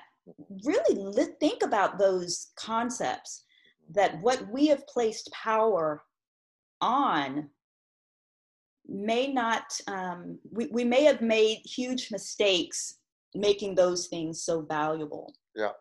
That the poverty, the lack is the stuff of humanity, is what I believe. Am I making any sense? Oh, 100%. Just to kind of pull the threads together, perhaps a little, what I'm hearing is that each of the little actions that we take, even though we think it's irrelevant and small, like if we feel a burning passion or desire to do something, then do it, and it will make a difference. Right. Like and will, you don't need a bunch of money to do it. You don't need to know the right people to do it. You don't have to be any color or race or ethnicity to do it. When you feel that calling, and we each know it, when something is like, you need to do this, you need to go to that person, you need to say this, you follow it, do it. Yeah. 100%. I mean, to me, that's not solving the isms. And it's like the one thing you can really control is your own life, to whatever extent. I mean, we all have self-sabotage patterns, and Right. we also have, friction to various degrees in front of us, whatever social systems we're in. And, if anything is apocalyptic or, creating a revelation, to give it its true definition, at this point in time, it's that each individual human being can make a difference. Unfortunately, we have the weak bonded kind of social media where we kind of sort of know people online. They're not really deep and meaningful connections, but we have that where anybody can start becoming viral and sending these messages around. And typically it's, if it bleeds, it leads, right? If it's that old newspaper, right? So anything that's nasty and horrible will definitely travel around a lot more than, and so even some of the things that are lovely that get sent around, but they're just so sweet and innocuous, like cat pictures, or, babies or what. I mean, it's beautiful that the flowers, or, it's great that these are sent around. And then you actually look at the kind of like results in the world, right? People are definitely going to react and, have emotive reactions to the negative, because it clicks into that, base brain, that fight or flight response. And it goes back to that otherness as well, where you can see something other and go danger, or you can see something other and go curious, interesting, Right. And I disagree with you a little bit about those things not solving the isms. I think that is what is going to solve the isms. I think that that graph, again, I'm terrible with numbers, but there's that graphic that shows the 1% and how much I think it's a bar, not a bar chart, but it's a line graph, and it shows the 1% make this much, and then there's this big dip, and then it goes down, and it's like a huge chunk of the rest of us make this much with regard to income or money. Yeah. That's a hell of a lot of people in that bottom part, so it's like the line is straight, it goes up a little, goes. Then all of a sudden it just shoots up. So in my mind, it's like we've all been so brainwashed that the majority of the people are propping up a lot of these systems that benefit only a few people. You follow me? What I'm thinking in my head? Yeah. So when we think about poverty, imagine if all of those people who are really not gaining a whole lot, like you said, $40,000, $50,000 a year. I mean, that really is not enough in most urban cities to take care of everything you need to take care of, especially if you have a family. But imagine if all of those people worked in some form or fashion in order to redefine what we value. And we're seeing that. So the Supreme Court justice decisions, the two that have just happened, these are very small steps. Like, that's what moves them. These very small steps creating a more fair, more equitable, more just, more compassionate world for everyone. I believe that is what it's going to take. All of these meek people who have for so long just sort of played along with this idea of how our system should be, awakening, this great awakening that we really have what is truly valuable. And I agree that with you. I could see that all of those little actions working to solve a lot of this problem, because all the isms are really just about humanity and how we relate to one another. Right. It's this macro labeling of the world, and social media is not social. It's actually antisocial. I mean, it's all the Mm, things you would do to be antisocial, just like everything that's happening out there in the world and society, and with political and other rules that are now being imposed, and the next disaster, all at the same time. Like, all of those things are all the things you would do if you wanted to end, the current social way of interacting. And I think you're right on the money. And it's kind of, you said it much better than I did about, if more flowers were shared, if more cats were shared, if more poems were shared, if more songs were shared, people's creativity were shared. Like, that's one of the things I like about right. TikTok, although it's kind of, this hilarious new platform, and it really makes me feel very old. Mm-hmm. But it's addictively hilarious, and I'm sure highly distracting and making money for people that aren't me. But, if we really could share our creativity and create our lives from now, from nothing, regardless Mm-hmm. of what you think is in front of you, and you're definitely an example of that. Like, no, and I think to a certain extent I am too, in terms of, you can reinvent yourself and say, gosh darn it, like, I just did a video on 2 years ago. I said, I just got this thing, like, I'm a healer. And even like saying I'm a healer, like, what, I heal people, like, kumbaya, come to me and I'll end your cancer. Like, I Mm-hmm. get the ridiculousness of saying that, and I just got something about, around me, people have a space to become whole, to become WHOLE, to become Mm-hmm. holy, and holy, HOLY, like, they can get in touch with their own divinity. It's not from me, it's through me. And that's what I get around you and others that I'm talking to now. It's like, there's an ability we all have, and if we don't have it, we can train ourselves to detox and focus, and then master the Right. ability to have an emergent life, which looks like letting that divine creative energy, God, if you will, give it up to God or soul or spirit, whatever you want to call it, and allow that to flow through you. Totally. Especially in this golden window of opportunity that's opened up, and this revelation in And I front. want to say it's not, I'm not naive. What I say with regard to empathy and compassion, and it is not to say that those things alone will solve all of these major problems we have. I'm a human being, so I fall somewhere in between Dr. Martin Luther King Jr. and Malcolm X, and I'm probably a little closer to Malcolm X. Those people, I used that example of the 1% and the money, but in whatever situation we're talking about, those people in power are not going to come down, you know, easily. It's not going to be with, some of it's going to be painful. Some of it, there might be a little bit of violence. And I've said this before. Whenever I hear someone complaining about the violence that happened during these protests, do not give me that. This is America. We have more guns per capita in this country than any other country. We have more mass shootings in this country than any other country. Do not talk to me about your fear of violence. America has made it very clear that it is okay with violence. It just kind of wants to cherry pick what kind of violence is, valid. It's not going to be simple to change the systems and the structures, but I do think it's some of it's necessary. It Yeah. feels necessary. Yeah, for sure. And I know, being Irish, right? And people are always saying, about the Irish being violent, but I do, I think there's a fieriness, a passion, right? And it can Yeah. be channeled and used in a really powerful way. I think that's one of the beautiful things about different cultures as well. I mean, everybody I've met who's Irish, anywhere, all over the world that I've traveled to, I know you've traveled too. as an energy in an Irish person. Like, that's okay. Like, and, people who are black, there's most people I've met who are black, and it's probably only a few dozen or maybe 100 total ever, I don't know, that I actually talk to. Like, it's probably not a big number. Yes. I don't know, but, right. But, and that's okay. There aren't very many of us.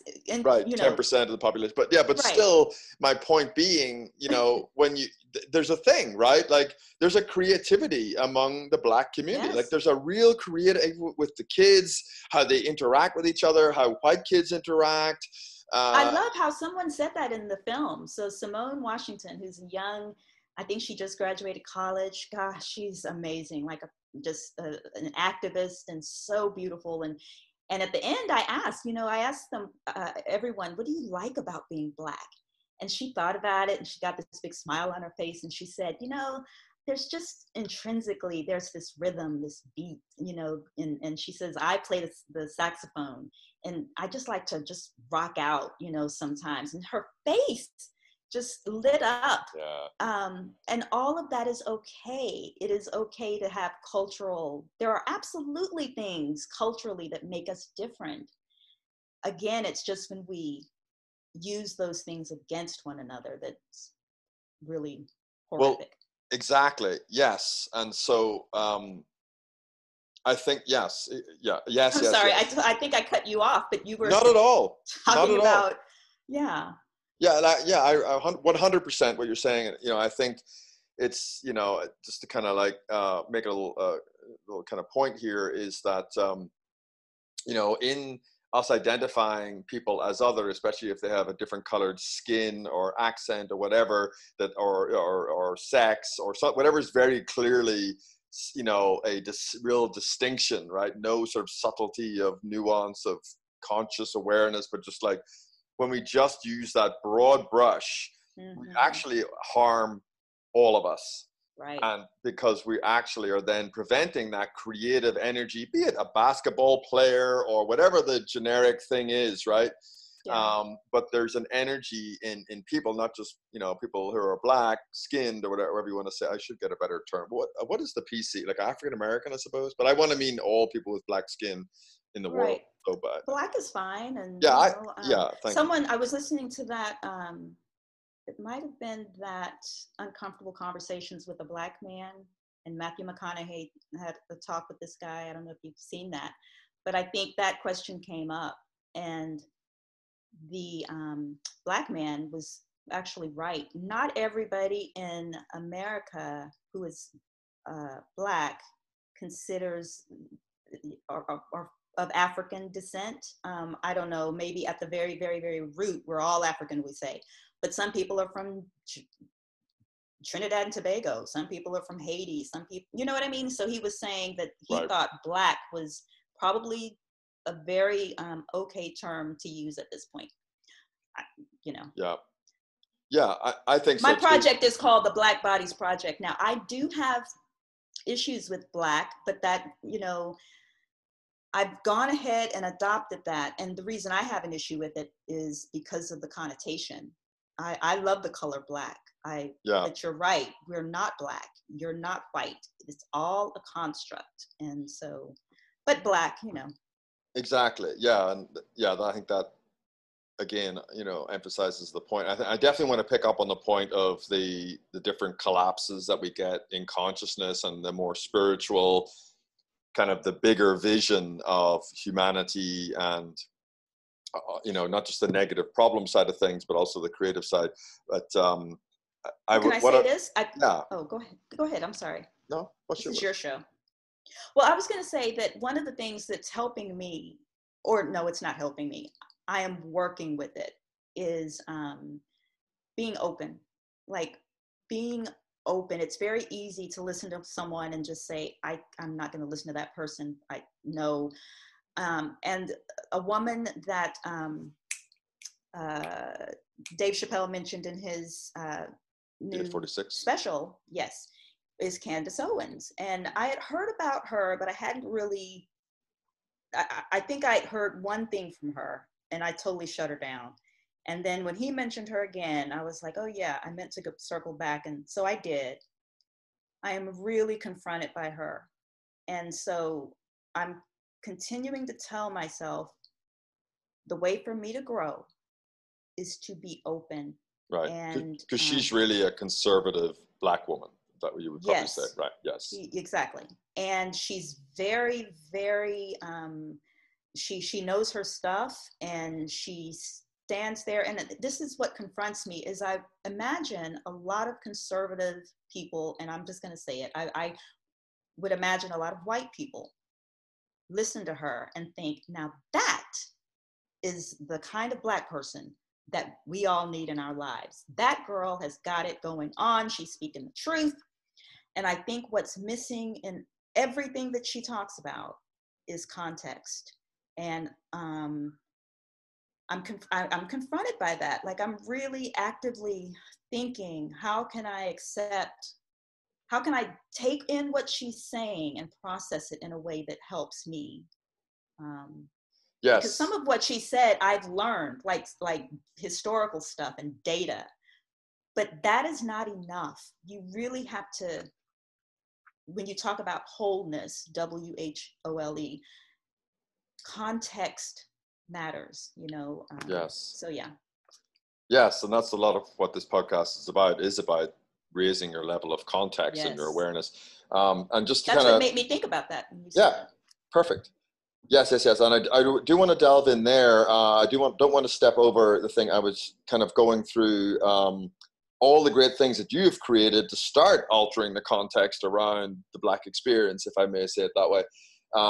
You know, not just your movie, but a book and many other pieces that I do want to pick up on as well and talk a little bit about, and also how you got to that point, maybe more personally, kind of in the second part of our discussions here. The thing that I would love, thank you, just it's such a great conversation. Thank you. Hope everyone's enjoying listening to it. I certainly am enjoying it.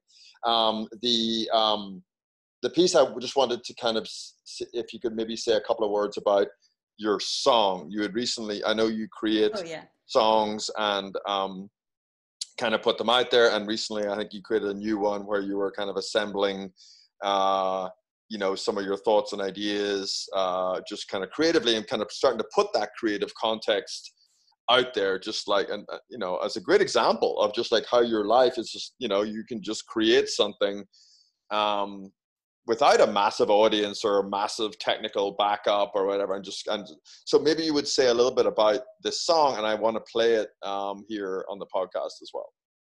Yes, thank you. I'll be quick. So it's really my alter ego, Charlie Sunbeam, who does the singing. Mm-hmm. And that song was actually written, I think, 2017. But that was at a point where I was really starting to think about my consciousness, and the lyrics to the song really describe what I feel in my heart, that there is some place beyond what we day to day, like little ants here, you know, go through our daily stuff. There's a place beyond, you know, that is pure consciousness, and it's a beautiful place, and it's home. It's where we are really meant to be, and that this is just our journey to get there. It's one of my favorite songs. Brilliant. So we'll now just take a little pause and play that song. So, and what's the title of it? Ride on a Star. I can't believe I just blanked it, but it's called Ride on a Star. Like actually riding on, can you imagine that? Whenever I think about that, how I would love to just be able to straddle a star and just zoom through space, just as far as I could go.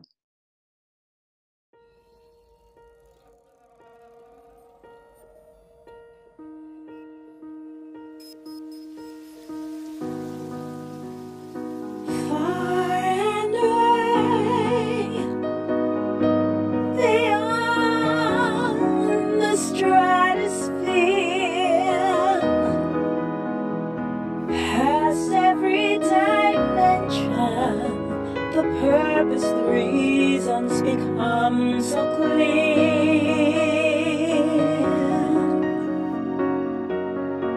Final surrender, caressing all truth in the palm of my hand.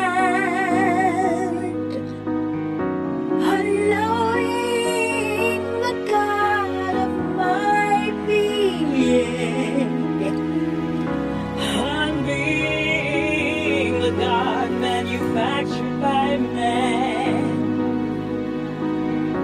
In the groove of a magical wrinkle in time. Alright, all star. Suns leading the way into everlasting. Suns burning off every answer we know. Suns deconstructing the fibers we've woven. Suns taking us home. Far and away, beyond the stratosphere, past every dimension, the reasons become clear. In the groove of a magical wrinkle in time, I ride on a star.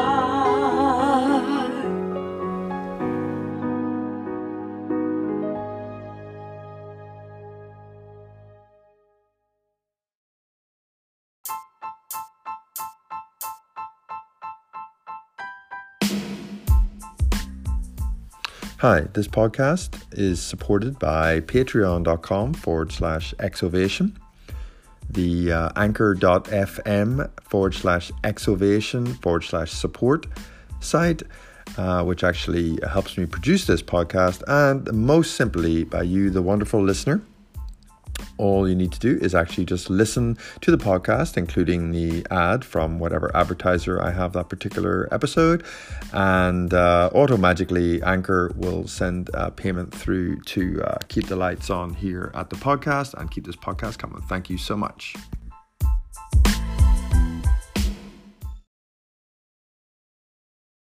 Fantastic. So hopefully everyone enjoyed listening to that. I think that's the name of it. I hope that's the name of my song. Well, I didn't expect you to ask me that. Yes, I asked the most probing, in-depth questions. But just play the damn song. Don't ask me what it's called. Yeah, I know. Well, we've just listened to it. It's just been played. So, okay. Yeah, the powers of my editing. Hopefully, it'll have. You're good at this. Yes. Yeah.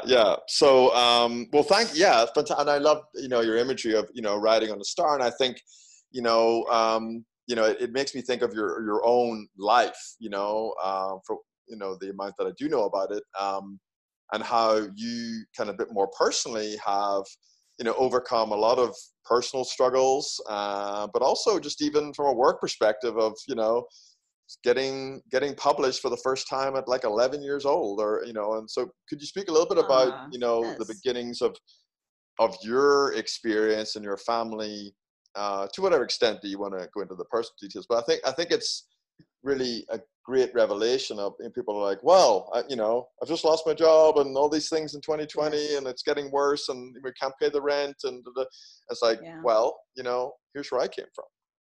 No, there's some real issues. People are really going through some real heavy stuff, and I'll keep it short because I know our time is wrapping up. But yes, I'm so pleased you remember that I was published when I was really little in two ways. First of all, my mom is just one of the strongest women I know, and the older I've gotten, the more I appreciate her, and I see what she did to raise us kids. She was a single mom. My dad was there, and he was instrumental, and he helped when he could. But day to day, which is really impactful, that's what really creates a child, is that day to day interaction. My mom, I don't know how she did it, but she did it. And, but it was my father who took a poem of mine that I'd written to The Villager, which was a small little weekly in East Austin. And they published my poem. And then the Austin American Statesman, when I was, I don't know how old I was, 11, 12, I won an essay award. And I knew pretty early on that I wanted to be a writer, that whatever I would do would be writing. And then you go through life, ups and downs, all sorts of things happen. But at 24, 25 years old, I landed my first job at the Statesman, and they really grew me and were wonderful to me. And then I moved out of, I won Rookie of the Year award at the Statesman. It was awesome for that year, and stayed there for 5 or 6 years. Then again in Atlanta, worked for the paper here in Atlanta was the headquarters of Cox News, of which the Statesman was part at the time. Right. So I worked here for a while and then got homesick and went back home with my daughter, who was also phenomenal. I am surrounded by phenomenal women and phenomenal people.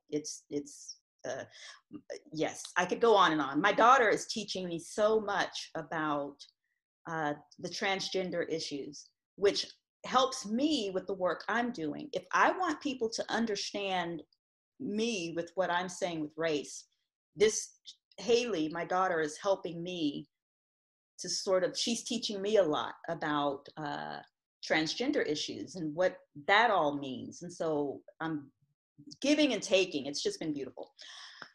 But yes, I've gone through some, like most people, some personal trials and tribulations. And I'm not going to get too personal here, but I will tell you that I have hit bottom, my personal bottom. I've hit probably 3 or 4 times, emotionally, mentally, with substances. And what I know today is that if you answer the call, that is not a religious idea. I'm not talking about religion. I'm saying if you answer that spiritual call, you will not go wrong, and you can, rise up out of whatever situation you're in. You can rise out of it, and really working where I am now is a dream of mine, and I have other dreams that I really can't wait to see come true. It's possible. Thank you for that. Yeah, absolutely. I mean, I think this is the thing that most people miss out on, that they see the baked pie, right? They see the end result. They're like, well, they do one of 2 things. One, they think it's easy, right? Everyone can be, the great whatever, the great Michael Jordan or whatever. I think everyone can do it. So they follow a path that is not really for them, but they think that's going to be great, and they don't see all the hard work and all the steps. Or they have the opposite reaction. They think, well, I could never do that at all. So both of them are like, it's either the chaos or the control path. And like the Buddha or many other, traditions have taught us, really, it's the middle way. Like everything's on a spectrum. There's the divine above, the earth below, and then the kind of the masculine energy to one side and the feminine energy to the other, right? The all-inclusive or the logical stepwise. And that's how our brains, that's how society, how a lot of the world is constructed, like, in these kind of like 4 kind of quadrants or energetic areas. And I think for a lot of people, they miss out, on the steps, because, certainly you see these things out there in the world and you're like, well, I want to do that. Like, that's what's available, because we're trained that way. Like, I should do like my family are doing. I should go to the school like the other kids. I should go to, and certainly you should do 3-dimensional things. And at the end of the day, to your exact point, it's that, you call it energy, call it spiritual. If you walk in a room, you feel the energy of the room. People have had that experience. There's energy there. Like, I mean, right now, the air is full of Bluetooth, Wi-Fi, phone signals. Like, it's a soup, right? And we just like, we go around like it's there, right? We just don't even, but yet the other energies, we like, we push up against it. And, spirituality, again, like you said earlier, is another one of these words that's like, ooh, God, like I'm, whatever, against that. And I think, to your point, if you can, meditate or calm the noise from the external world, even for a minute a day. So people always say to me, like, okay, Gordon, I get your whole big thing there. How do I start in my situation? I'm like, well, calm down, like calm it. It's great to have the energy and great to have the power, but if you can get a little space, and I would like to see if you, this relates to your experience.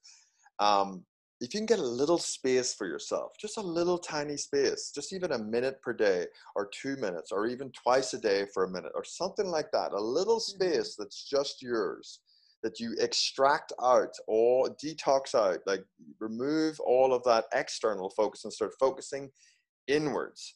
Like anybody can create anything from that stillness and that nothingness. In fact, it's where everything has always been created from. If you listen to anybody who's ever done anything ever and got any guidance or it's that there's something inside of you tap into, and no matter how much you get knocked down, you will never get knocked out of the game. Like it doesn't matter. Like there's something in you. I think of Mike Tyson and his like charity comebacks or whatever, and I've seen some videos of him boxing in his 50s now, and he like real serious fighting people are like, no way. Like 25 4-year-old guys, right, are like, I am not going near that guy. Like the energy that he had just in a pure physical realm, like but there are many examples I'm just using that just came to mind, but yes. But he has problematic, but yes. Yeah, of course. I mean, he's not, again, it's not the content, right? The context that he occupies is iconic. Like at 19, he was world heavyweight champion or whatever, very, very young, and again, it's phenomenal. When you talk about his energy, I totally immediately got it. Like I can. There's something, right? I remember that energy, it's like, it's unmistakable when somebody is tapped in, plugged into that source. Yeah, and that's all he did, like Cus D'Amato and everything. And when Cus saw him, his coach saw him, he's like, that is the world heavyweight champion. Like first time he saw him, I believe, it's, but now Mike Tyson, he's gone through what he's gone through, and, and he, very, very, like Elvis, right? Very famous, very young, right? And, and whatever decisions he made, and, he didn't maybe have the structure for a while, or, but whatever choices he made, and then he went through spiritual awakening. He's now vegan. All these different things, but like this guy is still seriously tapped into a Mike Tyson, Iron Mike energy. And I'm just using that because the physical is typically, really obvious, but like you'll see that. And I wanted to ask you, you see that, I think, in everybody, that they find a space where they can tap down deeper and deeper below all of this surface stress and shifting and changing, which, by the way, folks, is going to keep coming, and those waves are going to get bigger. The people who succeed are tapped in so deep that it literally doesn't matter what happens on the surface. Like it matters, but it's not what really makes the difference. Was that anything like your experience? Well, yes, but I will say that I am still, like you just said, it doesn't ever go away. And I am talking to someone right now who is just a lot like you. I'm talking to her. What I've found is every time I kind of hit a bottom and I kind of rebuild my way, it doesn't mean that I'm not going to have any hardships or things. I'm not going to have a bad day. Let me see if I can explain this. It's like the things that I'm dealing with now are different. I'm talking spiritually and my own peace of mind and my connection to spirit. The things that I'm dealing with today are very different from the other 3 times I sort of, had to level up. And what I'm dealing with now, it feels different, and but it's also the same. And it's like, I know I can do it. I know I can do it because I've done it before. So I know that I can get myself quiet enough, or, I can work with my mind and get and level up again. It's almost like every time you level up, that thing that you have to overcome feels deeper, and it's different in a way, but but my history has shown me that this is just part of the process, and I've got to let it happen. I've got to think about what I'm thinking about, and I've got to see things a different way so that I can then take everything I've learned and move up. And that's where I feel I am, you know? Wow. Yeah, I love that. That was a great way to say it. I think about myself too in that context of I just live for other people lighting up. Like a lot of how I operate is quite metaphorically, right? I'll say things to people and they can't even follow my words. Like when I'm, Yes. it's like on purpose, right? Like I'm kaleidoscopically and holographically coming at people. So there's so much kind of like sort of confusion, not always, but as an approach to different than other coaches, in that they can't work it out anymore. They can't work out, oh, if I do this and this, or if I get these atomic habits, and if I follow this and I get this software, yes, that will definitely help you to exit the 3D world that you're stuck in and get into a different concept or context of space and time, for sure. There's a level above that where you can actually get mastery in your life. Like where you're not just trying to focus on fixing the past, you can actually get into the present and have mastery. I think of it like my black belt in judo. Like, I just have that, right? Like I went and did Krav Maga, a completely different martial art from, Israel, special defenses, special forces, whatever. And I was able, after decades and after my bronze medal and my black belt and all that stuff I did in Europe, in the 90s, I was able still to tap into that. Or if somebody, I want to speak, I was in Costa Rica, I relocated there and I was able to speak French and Spanish, which I learned in about 6 months, and English and German in one conversation to sort out a difficult hotel room booking kind of fiasco.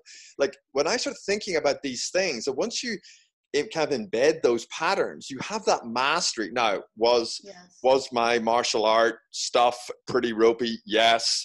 Was my language usage, kind of chippy, choppy, broken up? Yes. Did those things those outcomes end up being, way above where you would expect me to be? Yes. So it's this sort of thing of no, it's definitely your gift, or one of your strong gifts is communicating with people in a way that does light them up. You make people feel, I know that people say you can't make people feel a certain way, but you know what I mean. Like people, you leave them feeling empowered and on fire. You really do, in a good way. Dumpster fire, right? No, I get what you're saying. It's so funny. We're trying to both compliment each other, but I'm just going to take the lead here and compliment you because, sorry, you're just really someone that I really admire because of the complexity of your creativity. Like to me, you're like the quintessential artiste. Like you really are the artist, right? And you'll like, like I always think of movies and stuff, or even like reading about, ancient sculptors or, whatever art form, like you really embody that, because I want you to talk a little bit about your book as well, and the idea of not just black bodies, but minds and souls and spirits. And, that is a really great compliment you just gave me, because my favorite piece of art is David by Michelangelo. Oh my And goodness, I went to Italy couple of Me years too. ago. Yes. Yeah, and I went and I saw it, and it is huge. It makes is you cry. humongous. It made me cry. And but there's the story. I don't know if it's true or not, but someone asked Michelangelo how he knew how to paint, how to sculpt that. How did you know how to create this David? And he said, I chipped away at all that was not David. And it's such a simple and beautiful sentiment that I really have to remember that, like chip away at everything that is not authentic and pure, and that I feel makes me, and then I will be okay. I love that idea. Chipped away at all that was not David. And so I was left with this, God, that sculpture is so beautiful, and not just because it's a naked man. It's just so beautiful. And to Well, think he did that with his hands. I mean, it just, ugh. yeah, exactly. And another shout out for the coaching approach, right? A guide who's not necessarily as skilled. Like Michelangelo was part of that kind of artisanal structure that existed for a lot of folks back then, where they had somebody that they kind of apprenticed to, or not that, maybe they taught them the basic skills, how to detox and get stuff out of the way and focus on this one thing. And like, why did Michelangelo not get into knitting, like, and doing beautiful crochets of, right? So Right. like, and it's a tapping into the innate art in the person, and then putting them in a very, focused context where they can really develop their mastery, and guiding and coaching them, not telling them. Yes. Nobody told, like you said, nobody told Michelangelo to do it that way. And, Right. there And wasn't he a consultant. right. He took that same route. Your viewers need to read The Agony and the Ecstasy. And it just takes you into this whole other world of his life. And it's one of my favorite books. But yes, he began that way, and he was an apprentice, and then he began. Yeah, he was. You just have to read it. It's a huge book. Right. Fascinating, his whole story. Yeah, and yes, exactly. And so a lot of my thesis is, we can actually have experiential innovation. That's what exovation, that neologism, that new word that I kind of, coined, is all about. Like exovation, like exovating is about creating new experiences, of your, like, innovating your own life from a sense of, not knowing what your purpose is, whatever. There are techniques, and I certainly bring people through, like, have a mantra they can use in a matrix kind of structure to filter out what's them, what's not them, and keeping themselves reminded of, like, staying, like, really, life is really about remembering who you really are, but keeping those things chipped away, because one of the things in life is things can, like, get reattached. Like, you chip away the Michelangelo David statue arm, and then you leave it for a couple of weeks, and you look back and it's all back as a clump of marble again, right?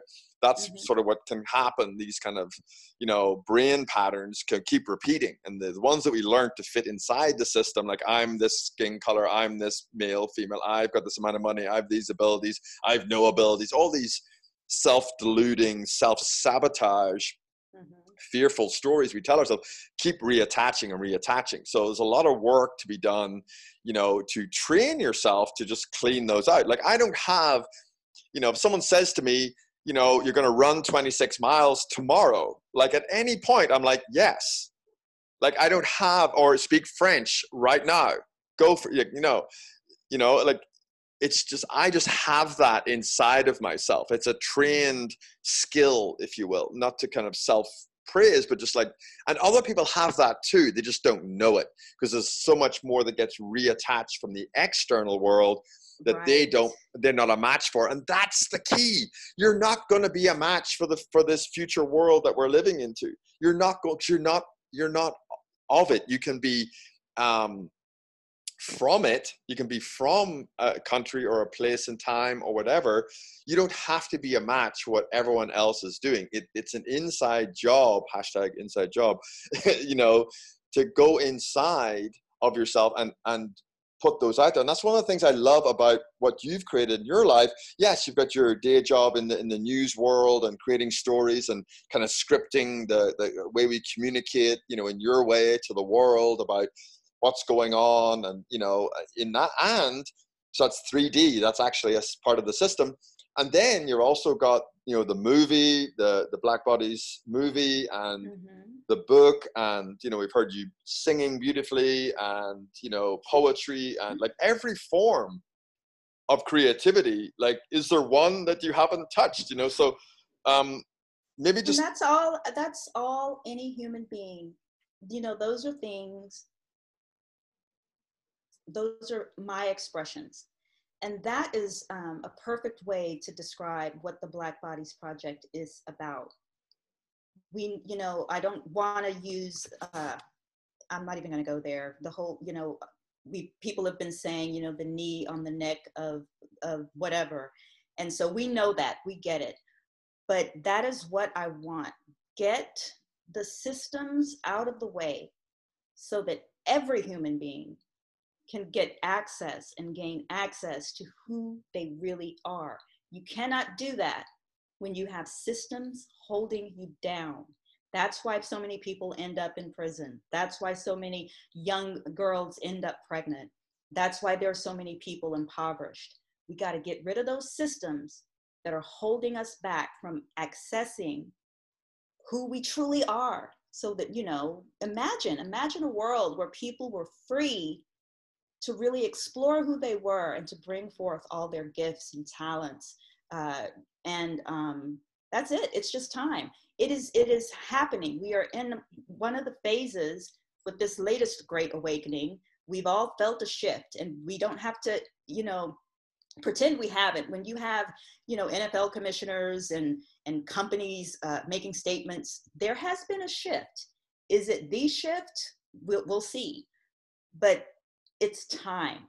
Enough. Let people be who they are. Let them grow and give and express themselves. That is what the Black Bodies Project is, and we're going to shine a light specifically on Black people. But this is a humanity issue. It's about all of humanity. Yeah, and I love how you just created that. Just, you know, just got up one day with your camera and a question, you know, and Yep. and started creating it. Right, I like really. that. Well, really, right? Yeah. You know, and then, you know, you said another thing, which is partner up. So, you know, do something that you think that'd be cool. I would enjoy doing that. And Yes. you went out and you partnered up and found other people, and like then they can see your stuff. Like so I was Right. when I work with people who are writing books or whatever they're up to, and you know, it's really like, go create it. Like, start getting a habit of creating some stuff, about 100 words a day. Like, I love when you talk to me about some of the you know, your own family who are creative, like who Yep. if you want to speak to that a little bit, but like who just start creating a YouTube channel or doing voice work or just putting their creative, like no one's heard of them. They're not like, you know, Oprah or whatever, you know, in terms of popularity at this time, but you don't even have to be. Right. Like, if you're just impacting. You don't have to be anymore. Right. This is where the world is going. Yeah, I mean, my nieces, well, my whole family is musically inclined. My big brother started playing piano without any lessons, and he, oh my God, he plays better than Liberace. He's amazing, and it's all by ear. He plays music by ear. My little brother plays guitar, same thing. He didn't have any formal training, but he, just like B.B. King, he can mix up his style. He can do the strumming. He can do the plucking. He can do anything. It's amazing. My sister is a beautiful singer. My nieces and nephews. My daughter is, she's like, Haley is just, she's an actor, but she does stage acting and voice acting, but she's a singer. She's a performer. She's just out there, and Shout out to Haley.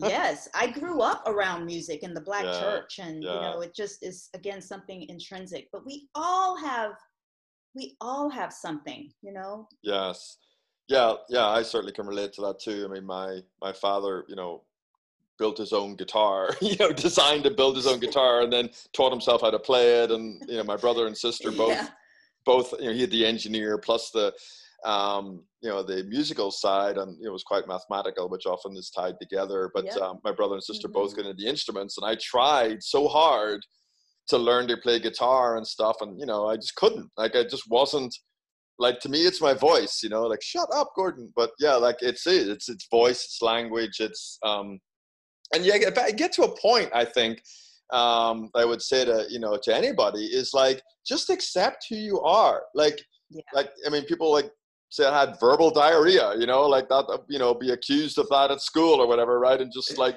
total, like, what is this, you know? And even right now, people are thinking the same thing. But, you know, my point is, like, you know, like, I'm literally, this is really who I am. I'm really excited about, you know, here's a little image that I would just like to kind of, you know, pull together. Is like, what if people who didn't care much about Black people who were white, if white people who didn't care much, didn't know much, but they started to see Black people playing piano, and you know, when you started saying about like B.B. King's, I love the blues like so much, like you know, and all that stuff. And like, just could see that, you know, incredible, like, you know, when we watch Yo-Yo Ma play the cello, I was like, oh my God, it was turned to tears. And like, but if people could appreciate that, like that artistry, that discipline, that ability, that innate awe that you have of somebody producing sound and music. A lot of people think actually the universe was generated from vibrational sound tones. In fact, Nikola Tesla talked a lot about that.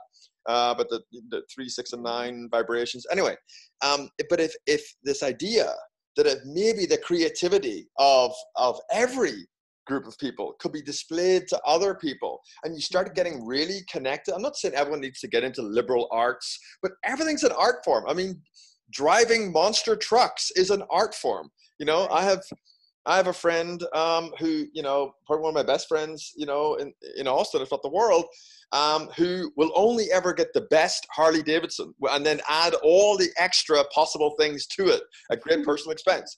But he loves it. He loves that, and that's his art. He wants to express himself through those machines, and you know, and so like this is the thing. Like we need the art and the science, and we keep looking at the world since the 17th century in an industrialized, scientific way. That's the lens. It's the masculine hierarchy, and that I would say that structure has had its day. It's actually ending, and we're crossing over into a more feminine, more holistic, more creative, you know, view of the world. And that's what I would love to see, if anything, is that more people expressing. I think of Toby Nwigwe from Houston. I can't remember how you spell it. Is it Nwige or something? Can't quite remember, but GWE maybe. Yes. Yes. Type it in. It'll come Toby Nwigwe. Yeah.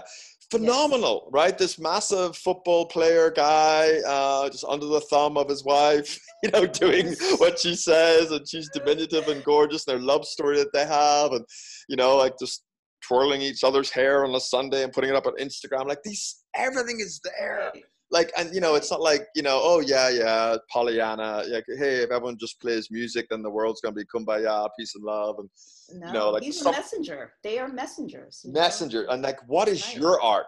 What is your form? What do you get passionate about? Like, I'm passionate about talking about stuff, like, you know, and I'm people who are raising human consciousness and shining a light on that. Like, we are the light. That's the thing, is I would ask people, and I have to say really quickly that I didn't say my mom is an amazing singer, and my dad is not. I've never really heard him sing, but he really loves country music, so I need to get that in there. Yeah, appreciation. But to what you're saying, I would challenge everyone who does find that light, who like takes the time, looks within. You already know what that is.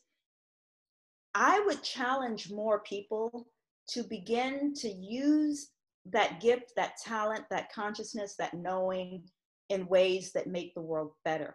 So for me, you know, this is the way all of that is being expressed for me is racism, and there is a personal connection to that, and I feel really empowered when I do this work. You know, to hear you talk about what it is, your connection to consciousness and people, I would challenge people to learn what that is that they have, and then to use it in some way to make our world better. Not everybody wants to fight, you know.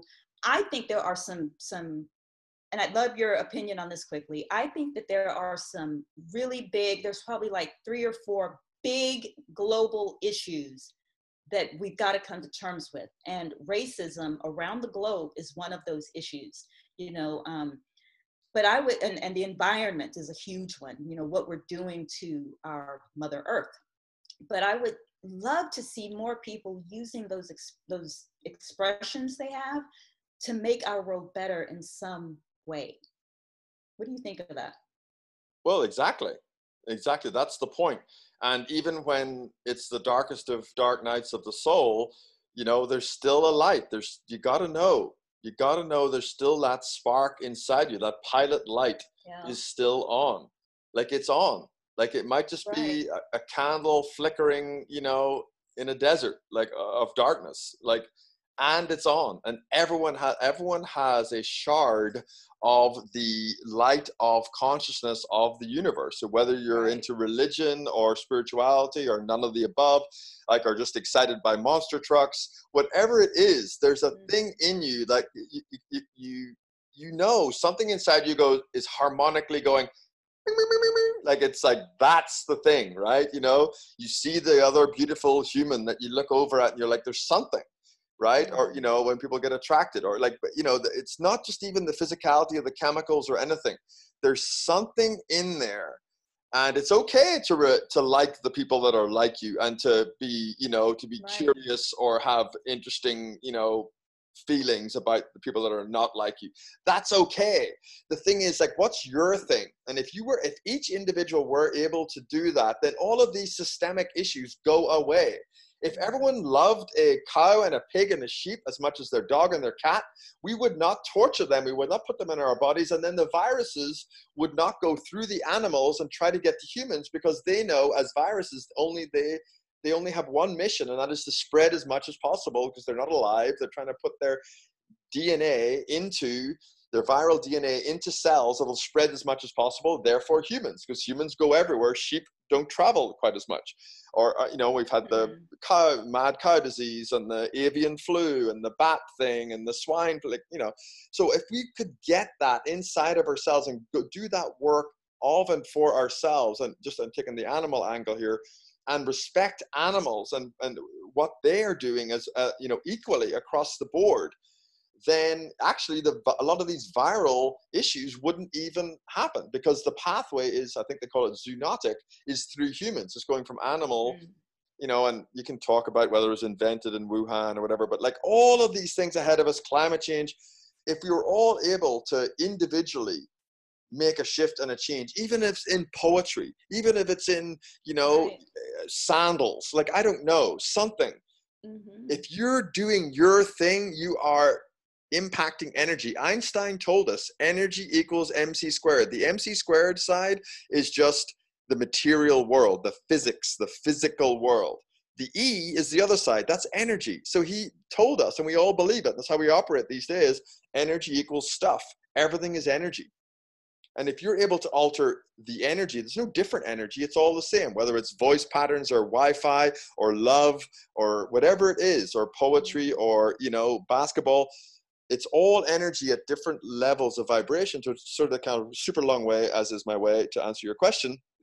If we were to tune in even especially in the darkest of times, to our own energy vibration and start letting that flow out into the world, that is what will actually create the world that we'd like to see.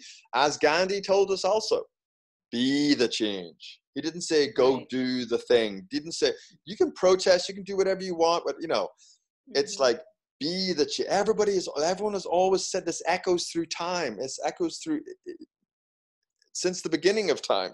Everybody's always said the same thing, like, be the change, take this middle path, you know, try to include everybody. But part of the problem is now we sort of hear about everything from everybody. It's so much noise. Even me speaking is so much extra noise. And well, that's why you can't try to do something someone else is doing because it looks cool or because it sounds right. Be it, like, what, and it's already there. It's already within who you are, I believe. Be that thing, and that is what will. I love everything you're saying. I totally I feel that, you know. Excellent. And you can't go wrong is something else. We're all so afraid of making the wrong. I've made many wrong choices, but we're so afraid of making a mistake. And I guarantee you, anyone who sees my film will realize, okay, this Steven Spielberg did not produce this, but that's okay. Because it's not Steven Spielberg. It's the film that came from me, and it serves a different purpose. But it's already there. Don't be afraid to use that power, shine that light, and that alone will make a difference. Could not have said it better myself. So what's next for you? I know there's a book. We haven't talked much about the book, and you had other concepts, I believe, or Beyond Black Bodies. you want to say a little bit like what's Well, next? Like what would you like? yes. Yeah. I think that the film is a big thing right now. And then, yes, we produced a book last year, a beautiful portrait book, which was made with a lot of love. 30 Black people in the Austin area. They each posed for 3 photographers, myself, Brian Diggs, and oh my God, I'm gonna have to look her name up. These things aren't just coming. I'm sorry, they're not just coming to me right away. Uh, People I can will look it get up. her name, but 3 photographers, and we each took pictures of 30 Black people in Austin who are doing amazing. They've done that. They've reached in and they've Right. found that thing that makes them light up. Did the And work. they are using it, and they are not just shining the light in their own homes. They're helping their community. So the whole idea was to shine a light on these 30, and that was just a number that we came up with. There are many, many more Black people in the Austin area who are doing great things. So the book is called Benevolence in Black. And each of those 30 people, there are 2 beautiful portraits of each one. And then each person wrote a first person essay describing same question, what does it mean to be Black? Describing some aspect of their Blackness. So that is something that we've produced. There are books available. If you go to blackbodiesproject.com, they're there. You can order a book from the website. And we are a young organization, so we're trying to figure out what we want to do next. We know we want it to be with some sort of multimedia. Maybe it's short films, more interviews, but we're working on that. Well, you had mentioned to me before the show about Black minds and Black spirit, and is that something you're still exploring beyond, like to kind of make a series of like different levels of dimensional views of the world, consciousness levels, or like what do you think about all that stuff? That was certainly the way we handle the book. And if you look at the acknowledgments page on the book, your name is there because you were the one who planted that seed in me. I remember I was trying to figure out how to categorize the different people in the book. And you said something about body, the film is called Black Bodies, but you mentioned the mind, the heart, the spirit. And I thought, I am stealing that. The other photographer, her name is Tika Cook, Tika Cook, and she is a phenomenal, the name just spaced me. And here's the thing, I have never physically met Tika Cook. This was all something that we did. I reached out to people. I asked for nominations in the community on Facebook for people to be included in the book. So this isn't just like, I'm going to put my sister in here and I'm going to put my best friend. These people in the book were nominated by their peers in Austin. And Tika Cook, I put a call out and I said, I need some amazing Black photographers. I cannot pay you. I told them that. This is a project that I put my money into the project. I said, I can't pay you, but you will have this book with your portraits in there. And she came and said, I want to do it. And so did Brian Diggs. So anyway, that's the book. Kudos to you, and thank you for the acknowledgement. I didn't even know I was acknowledged in there, but I will tell you though, the source of that comment, which you actually developed further, so kudos right back to you, was when I watched the Black Bodies movie, like I wanted to know, like, who are these people? What's their backstory? Like, how do they spiritually approach the world? Or are they just like, the white man has beat us down and, we need to say something about, like, some sort of like superficial, They're not like that. Yes. Right, exactly, of course, and that didn't come across. Like, I was like, this is interesting. This is a different group of Black people. Like, I haven't seen this on the TV before, on the big screen. Like, that's the thing. That's what I think makes it so, that's why I think people are drawn to it. And I'm grateful for every single person who has ever watched it.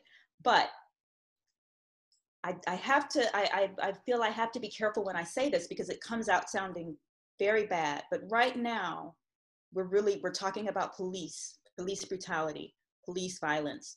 And that is definitely an aspect of systemic racism that we're seeing. Like we're able to see that video of that terrible thing that police officer did, and we can get angry about it. What we're not seeing day in, day out are people like the people in the film who are no better than, say, George Floyd or Rayshard Brooks, any of these beautiful human beings who had these interactions with police officers. That is but one element of the racism we're talking about. And in the film, we have people who are students. We have a judge. We have a former councilwoman. We have a former TV news personality. These are just your everyday people who still feel the same kinds of things that we see on video, but we don't recognize them day to day. Yeah, for sure. I think there's so many levels that works on, like, you know, a Spielberg movie, you know, sort of works on, you know, usually on one or two levels, you know, designed in the corporate model of generating funds, right, profit. I think the more independently created work, it does have that natural human flair to it, and works on many, many different levels. And I predict, sort of again, a little clairvoyant Gordon here for a second, but I predict that that's the type of thing people are going to be hungering for more and more as we become more technologically, you know, kind of controlled, and we have more kind of deep fakes and, you know, all this kind of, you know, generated video and text and many things from an artificial intelligence, especially when most people have a reading age, unfortunately, of, you know, 8th grade, I think, in America. So like, what is that, like 13, 14? If you were to measure people according to whatever measurements.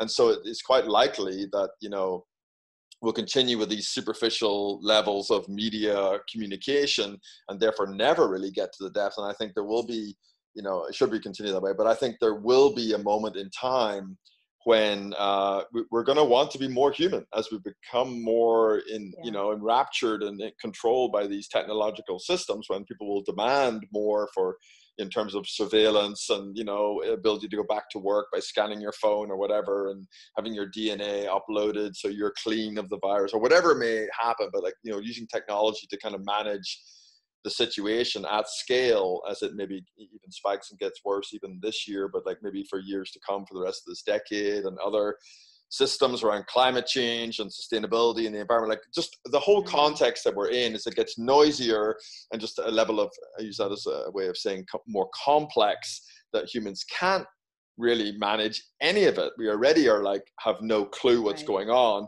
And the lowest level people in society that haven't as much power in the society are the first to really get hurt badly by it.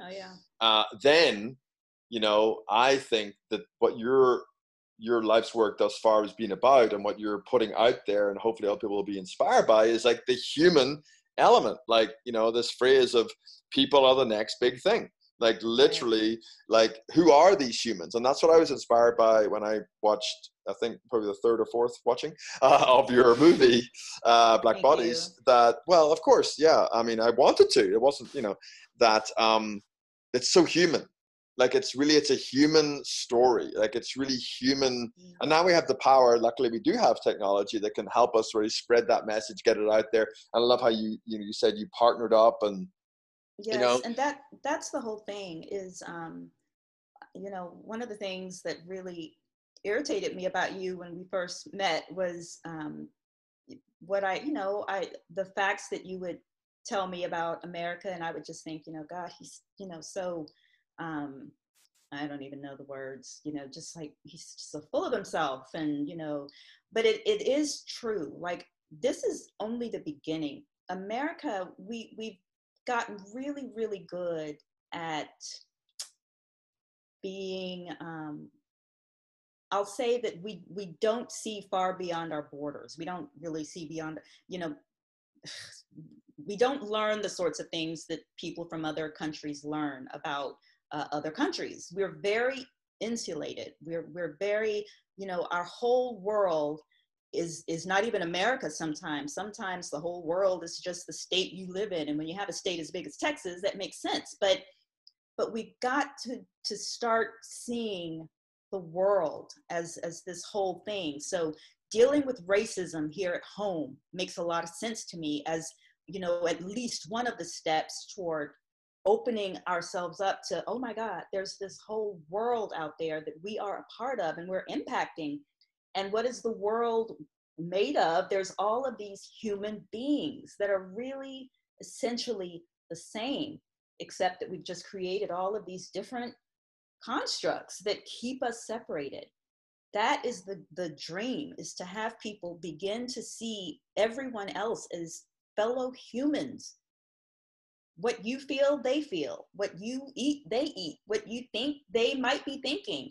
But we won't get there if we keep ourselves closed off, Exactly. Well, this has been incredible. We covered so many different topics, 2.5 hours. Thank you for having me on here. Oh my goodness. My absolute honor and pleasure. Absolutely. I always have show notes that I kind of work from, and I asked every question and said everything that I wanted to say. Yes. So, but anything else that we didn't cover? And I would love to have you back, by the way, at some future point and see the updates of your Black Bodies project. And I just really encourage everyone to watch the movie. Anything else that you want to make sure that we say for this episode? Just thank you very much. And I really love what you're doing and what you've put together here. And the partnership of it is really quite beautiful, that you allow people on your space to share what they're doing, and then they can open their space up to you and the work that you're doing. And I think it's really phenomenal.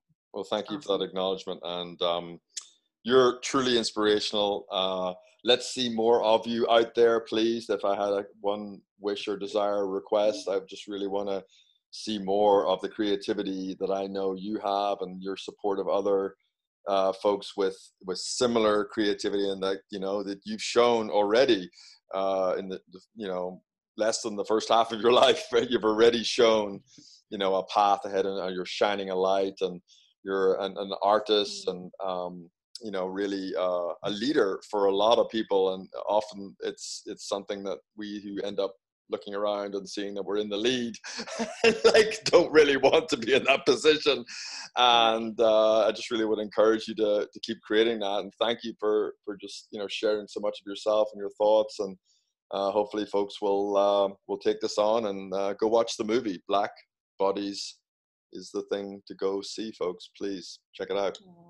Thank you very much. Thank you very much. Okay, bye for now. Okay, bye-bye.